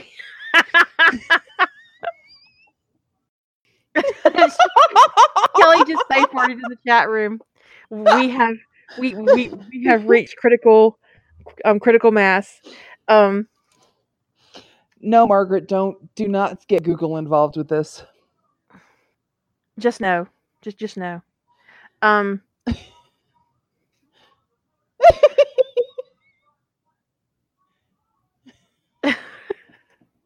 That's not the worst thing. That's not even the worst thing. It's not. It's not even remotely the worst thing. Yeah. We're going to have to train you up, Kelly. You're a little delicate. Oh, okay. God. You missed so much out of the chat room. You little daisy. I'm gonna nickname her Daisy, Kelly the Daisy. Okay. Okay, so uh oh. Now see. I put you in the corner, but you're already triggered, and then I'm telling what happens, what's happening currently in the corner because I don't actually go in there, so I don't know what those guys are doing in there, and I don't want you to be exposed to that. Good idea. Anyways, um, Okay, so we've got the basic population. We know that with McKay goes Zelenka and Kusanagi. is that how you say that? Because I do not say it that way. You say Kusanagi, I say Kusanagi. Well, which one of it? I mean, I'm pretty sure you're right because that sounds better coming out of your mouth. Hey, I'm right. Hot damn. But I don't remember I'm hearing it said in the show. I don't either, but that's how I read it. So so we've got Miko and Radek. Are we going to do Grodin? I think so. Yeah. Okay. And Biro, Biro, which I can never pronounce. I think you're right about the sword thing, Margaret. I think I remember reading that somewhere. Honestly, there's Helen Simpson, right? Who she may or may not be a red shirt, and there's Kavanaugh, who is a red shirt. Are we going to have Kavanaugh? It's up to you. Well, no, because Jack thinks he's a schmuck, so we'll pass on that. You know what would actually be funnier? If Jack says no to Kavanaugh, but brings Filger and Combs with him. Oh God, that's a slap. They did save him. They did rescue him. Yeah, the problem is they can't be let loose with. They're the adults they honestly think should still have the toddler leashes on. But here's the thing. I think he'd be doing, Carter a solid because, Felger just got this big boner for Carter. And he could be like, I've already had to do what I did. I'm gonna give Carter some peace and quiet. I'm gonna take these two assholes to Pegasus with me. Dude, you can take Felger and Combs. I'll take Kavanaugh I'll take Kavanaugh. Thanks. But it's really funny because McKay could be like, what the fuck? What the fuck? And Jack could be like, well, it was either these two or Kavanaugh. And McKay's like, son of a bitch. And he could like just try to talk a couple of times and just like be, fuck me. Really? It was Kavanaugh was a choice? Graham Simmons? Well, I guess I can make Felger and Combs do the desalination tanks. And maybe they can build a bridge to the mainland.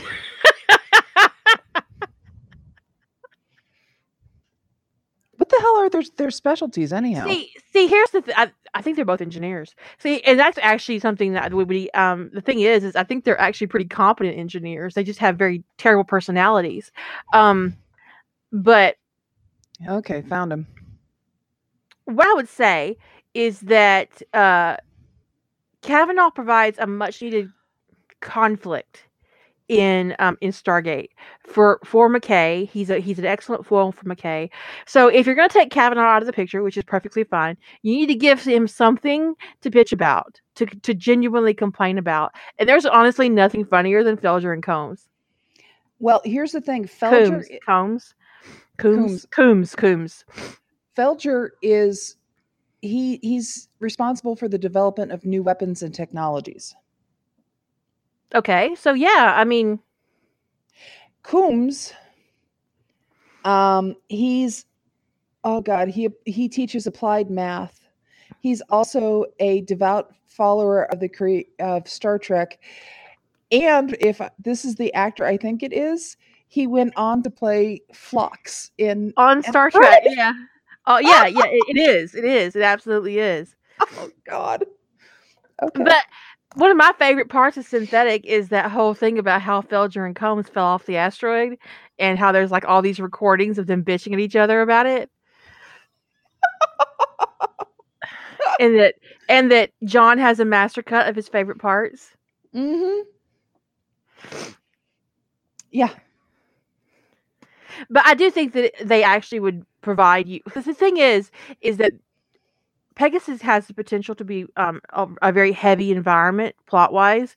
There's lots of really ugly things that happen with the Janai and with the Wraith, and when you get to characters like Felger and Combs, they're like built in comic relief. And honestly, Felger is, I mean, he deals with weapons, so he's useful. And he's not, I mean, he has a personality issue, but who doesn't? God.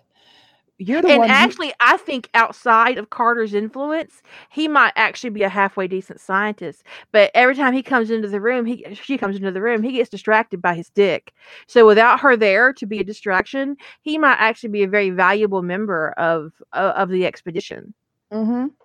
And they were both smart enough to get on that mothership. Mm-hmm. And not get caught immediately. So they're not dumbasses. They actually would probably be a better fit for the expedition than Kavanaugh, because they can think on their feet. They're actually quite brave in their own way. Mm-hmm. They are competent. Coombs is a follower, and Felger has a boner for Carter that gets in his way. I think that putting them on the expedition could actually do a lot for them. They could blossom. Yeah. And honestly, they'd be better than, oh God, who is that one that got killed? The two that got killed by the Wraith. That did not. You mean on the planet? Yep. I know who you mean, because one killed himself, right? Mm-hmm. Yep. There it is, the Defiant one. And we would have Abrams and Gall.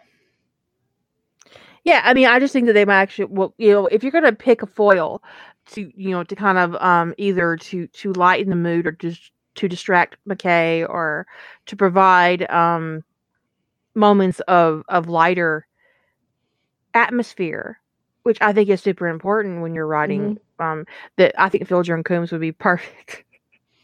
Because I am never going to get out of that moment when they pull up the grate and he smiles like a used car salesman and says, "We're here to rescue you." Like he's been waiting his whole life to say that. Yep. Good night, Julie. Good night. So Coombs, one of the things that because he's applied math, he would be also a good foil for Shepard. Every time Shepard comes in, Dr. Shepard, are you here to do math with me? No. Stop calling me Dr. Shepard. The first time it happens, wait. Shepard, do you have a doctorate? God damn it. Yes. And he didn't even read my file, and now look what you've done. What you've done. I am never sharing high math problems with you again. I'm taking you off my newsletter. You're not getting any more math puzzles from me, Coombs. Oh, God, that would be funny as fuck. One of the things that Shepard does, actually, he could start it when he gets to the SGC, is, somebody notices that he's got that doctorate and starts including him in the daily emails of math problems, of things that go out to as brain teasers. And,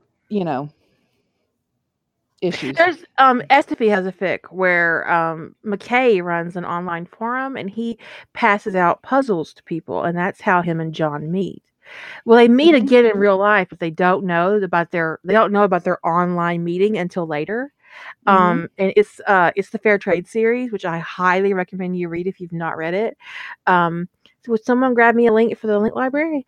It'll be on AO3 on her profile, Estefy. I mean, I have it in my Mhm. bookmarks, of course, because I read it once a year.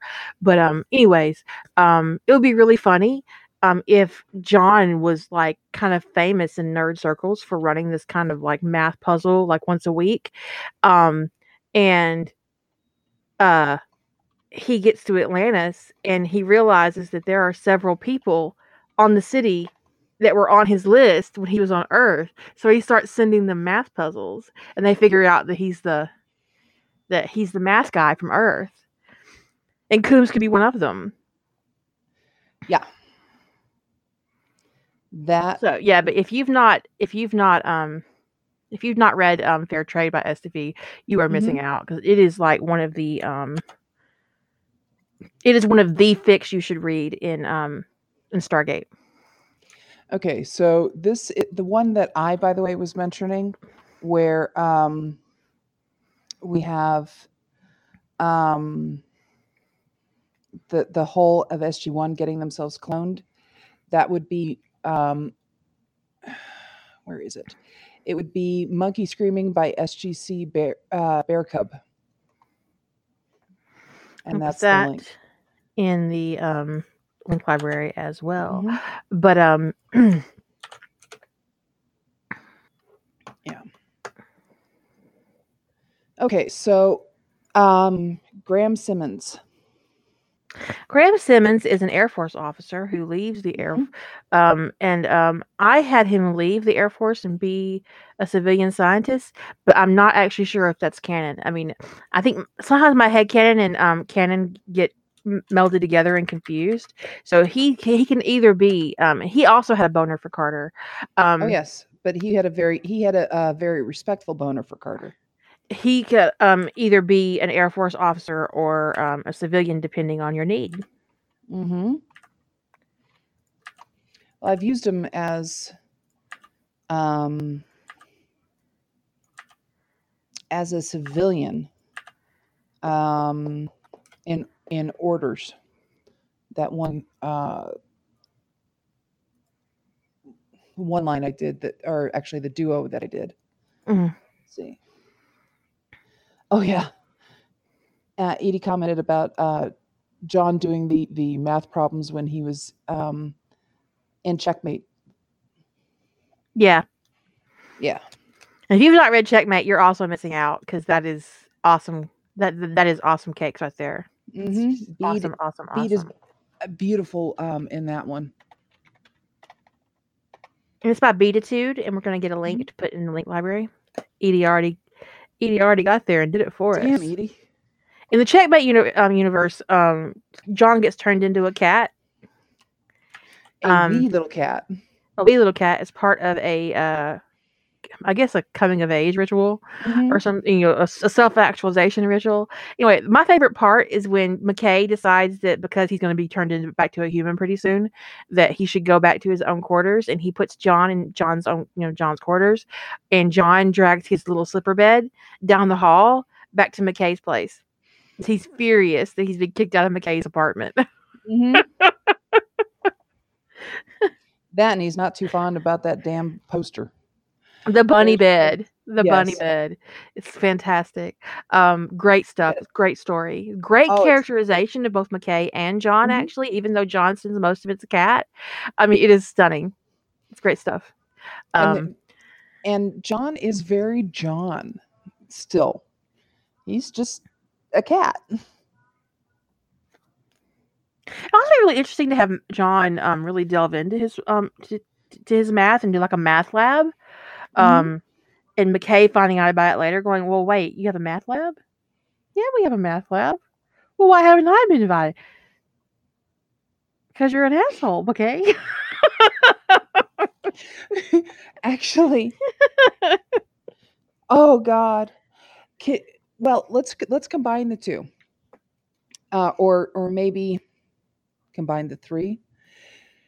Um, somebody in the world of the the mathematicians, the applied mathematicians, there is a um, weekly, monthly, whatever mailer that goes out. email now because that's, we're modern and everything, with a math problem, and bragging rights for whoever gets the thing finished first. Okay, the moderator of this isn't known, but it's been going on for 10 years at that point. And the SGC has its own version where it's, the puzzle goes out and it stays out until it gets solved, and then a new one goes out. Okay, and it's inspired by the one that's at large. But the thing is the person who set up the world at large one and the inspiration is Shepard. Which means that when he leaves Earth, he needs to pass the torch on, so he could pass the torch to Charlie Epps. Yes. Which will frankly torture some people, but whatever, they can live. And so, he's on Atlantis, and, we have Coombs, who is the SGC's, the SGC's applied math guy, who's putting out this, this newsletter, the email, just like he does every other time, and they're getting solved really fast. All right, and they're all being traced back to Shepard, who, Dr. Shepard, can you let everybody else do this for a little bit? And off we go.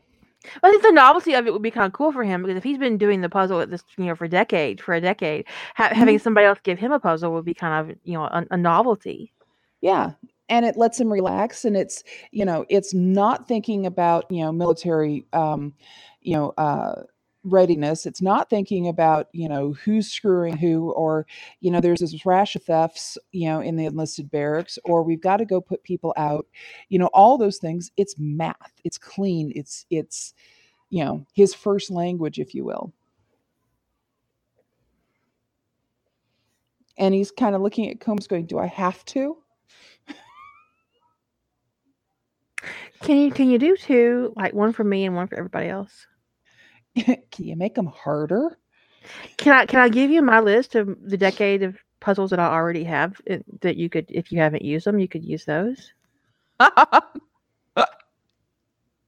which point Coombs would be going, fanboy. That's you. You're the you.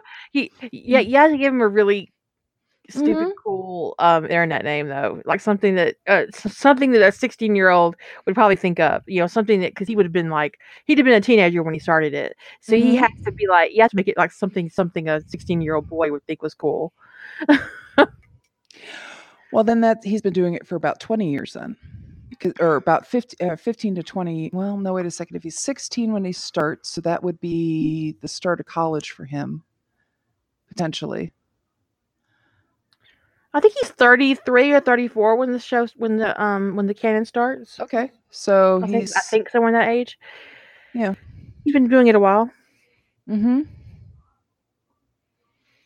Oh God, no. Let's be honest. I don't know if he would call himself Top Gun, but he might call himself Rocket Man. Oh, actually, he might call himself Maverick. You know what? He probably would.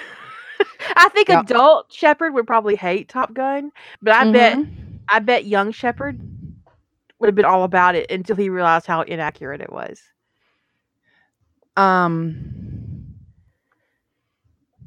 Yeah. I can tell you, though, that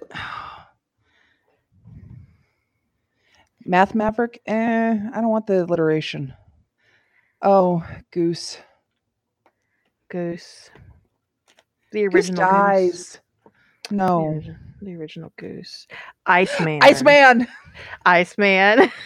Because Val Kilmer was the cool one in that. He was the cool one. Yes. He was the one I would have wanted to be. So, yes. Yeah, Iceman.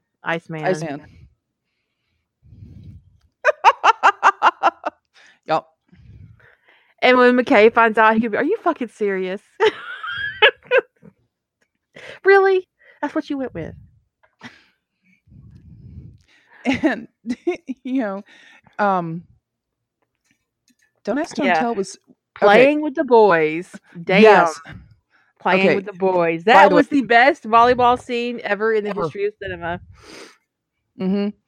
And Don't Ask, Don't Tell is not in this goddamn universe. Yay! No DADD. So he can comment, did you see that volleyball scene? Are you fucking serious?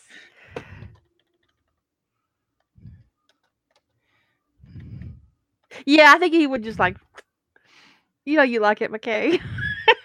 Mm-hmm. You know, you want this. Oh, yeah.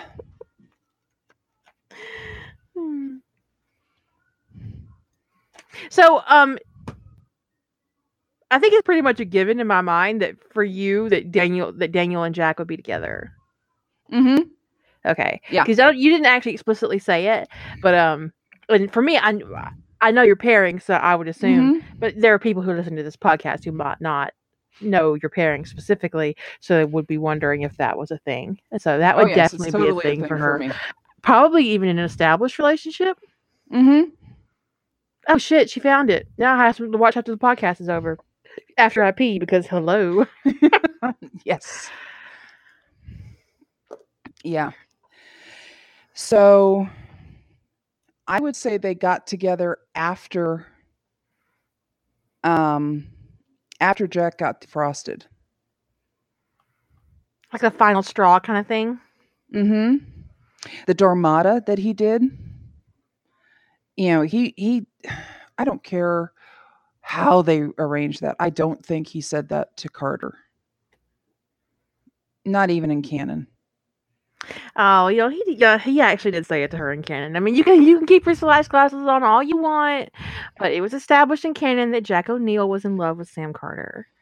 Ugh. He was in love with her. Yeah, I mean, you can ignore it in your fanfic, and you can wear your slash goggles all night long.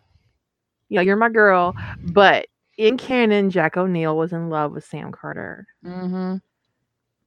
No, she was not his beard. If she was his beard, he'd actually been fucking her. Mm-hmm. Or he had talked her out of being in her career and becoming a civilian so that he could use her as a beard. Jack O'Neill was in love with Sam Carter. Now, I am a slash writer as much as anybody. I love it. It's one of my favorite things to do in fandom is to slash two beautiful people together, two beautiful men together. But in reality, Jack O'Neill was in love with Sam Carter in that show. That was how it was written. Yeah, you know, the Dormata. Yeah, it was. A lot of it was aimed at Sam, no doubt, but I'm pretty sure there was also some of that aimed at Daniel. Now, what's the translation for that? I don't remember. I think it might have been goodbye. I don't remember. I don't think it was ever more clear to me that O'Neill was in love with Carter when they were wearing those bracelets and they were on either side of that force field.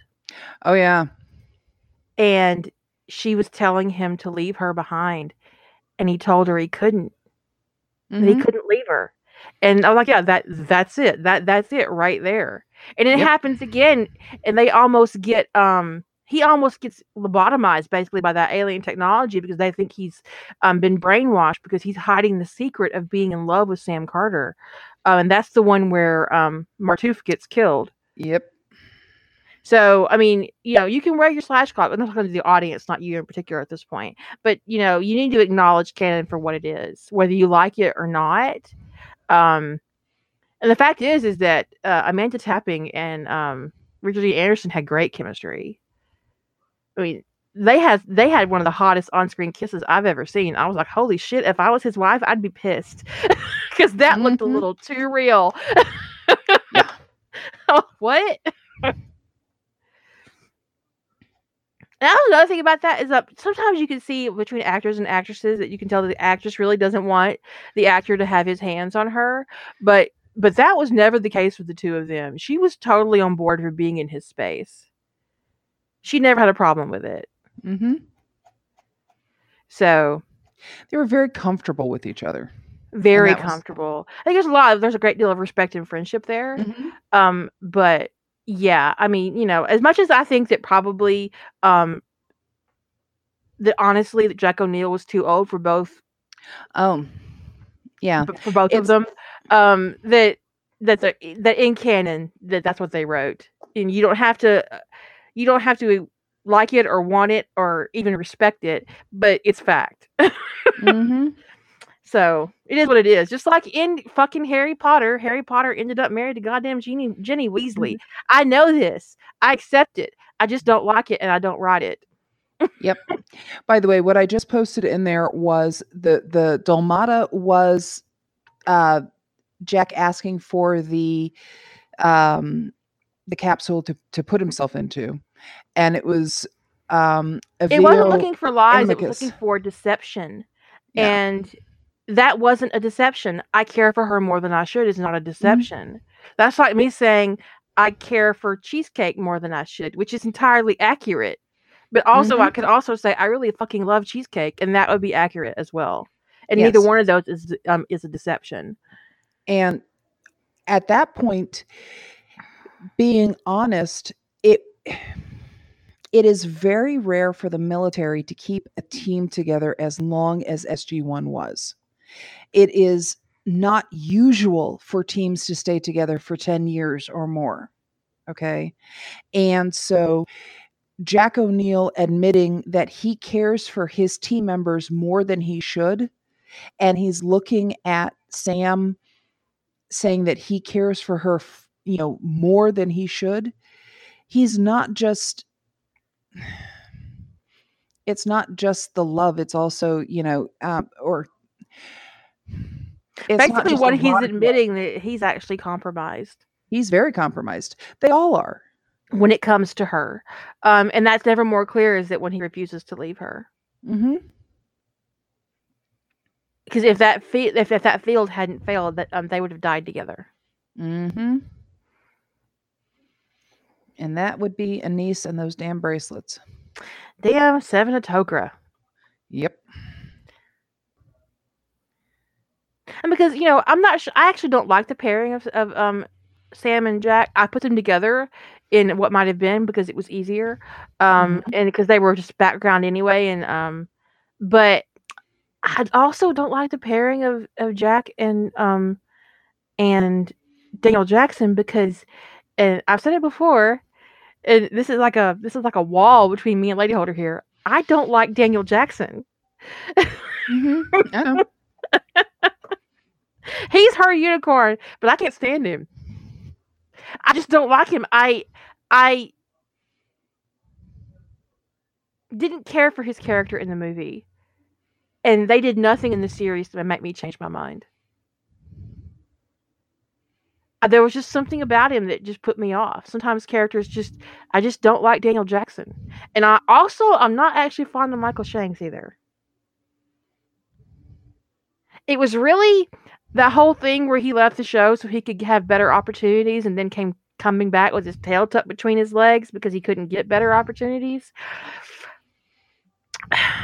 That's some arrogant shit. Mhm. And so, but yeah, There it is. there it is, just arrogant shit. Oh no, that's not it. Sorry. Oh, It it honestly took until 4th season for them to do that damn upgrades, which is um the one the with the thing with Seven yeah, Tucker's with the bracelets. Yeah. yes. But I don't like the character of Daniel Jackson, so I don't actually. And I do like the character of Jack O'Neill, which is why when I did Sentinels of Atlantis, I knew from the get go I wasn't going to pair Jack with Carter or um, Jackson because he was going to have a pretty significant role, and I didn't want to deal with him being paired with either one of them. So I paired them to each other so I wouldn't have to deal with them. Mhm. Worked out well No, for that. he left in season 6 because um he thought he had earned himself better opportunities, but it didn't work out that way. No. There were issues. He got too big for his britches briefly. Now, what he says now is one thing, but what he said at the time is entirely different. Mhm. And He did get. I think he did get a show that didn't last, or maybe he had a movie that flopped. But yeah, he came back with his tail tucked between his legs because he couldn't do better. I think that was Andromeda. He might have been on a couple episodes of Andromeda, but it wasn't like a. But he wasn't. It wasn't like his show, obviously. But he did that because his wife was on that show. Well, his girlfriend. Yeah, his girlfriend, soon to be wife. Mm-hmm.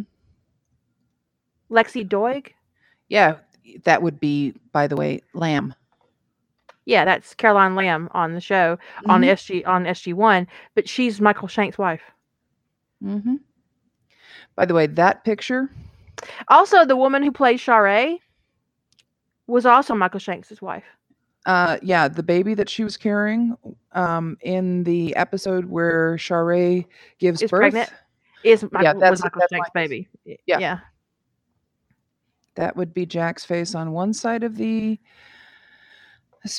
force field, and that would be Sam's on the other side. By the way, that force field was saran wrap that was stretched in between, and one of those scenes where they're running hellbent for leather and they run face first into it, they didn't tell them that they did that.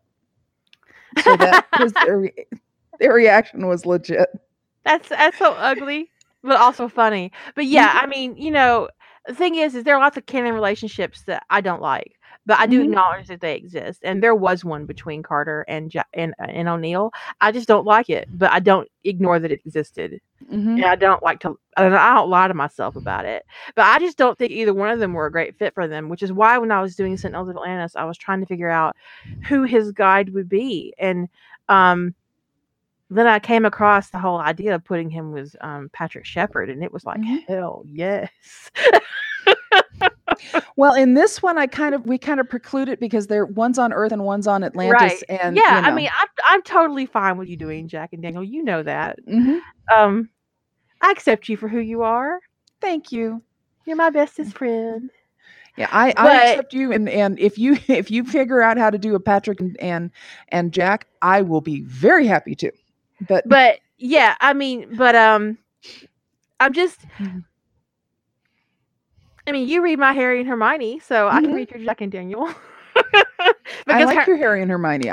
But you are a bigger Draco and Harry fan. I know. Yes. So and honestly, I kind of want to do another big Draco and Harry project. I just don't know what it's going to be. Yes. I know I need to write a sequel to War Mages, but I've started it 3 times and I just can't figure out where to go with it. But let's go ahead and end this podcast, and we can continue to chat if you guys want to. Sure. But I need to end the podcast, and I also need to go to the bathroom. So you go run and do that, and I'll hold the fort and answer questions while. Okay. So we're gonna say goodnight to everybody on the podcast. Thank you for joining us. And did you say goodnight? You said goodnight. Good night.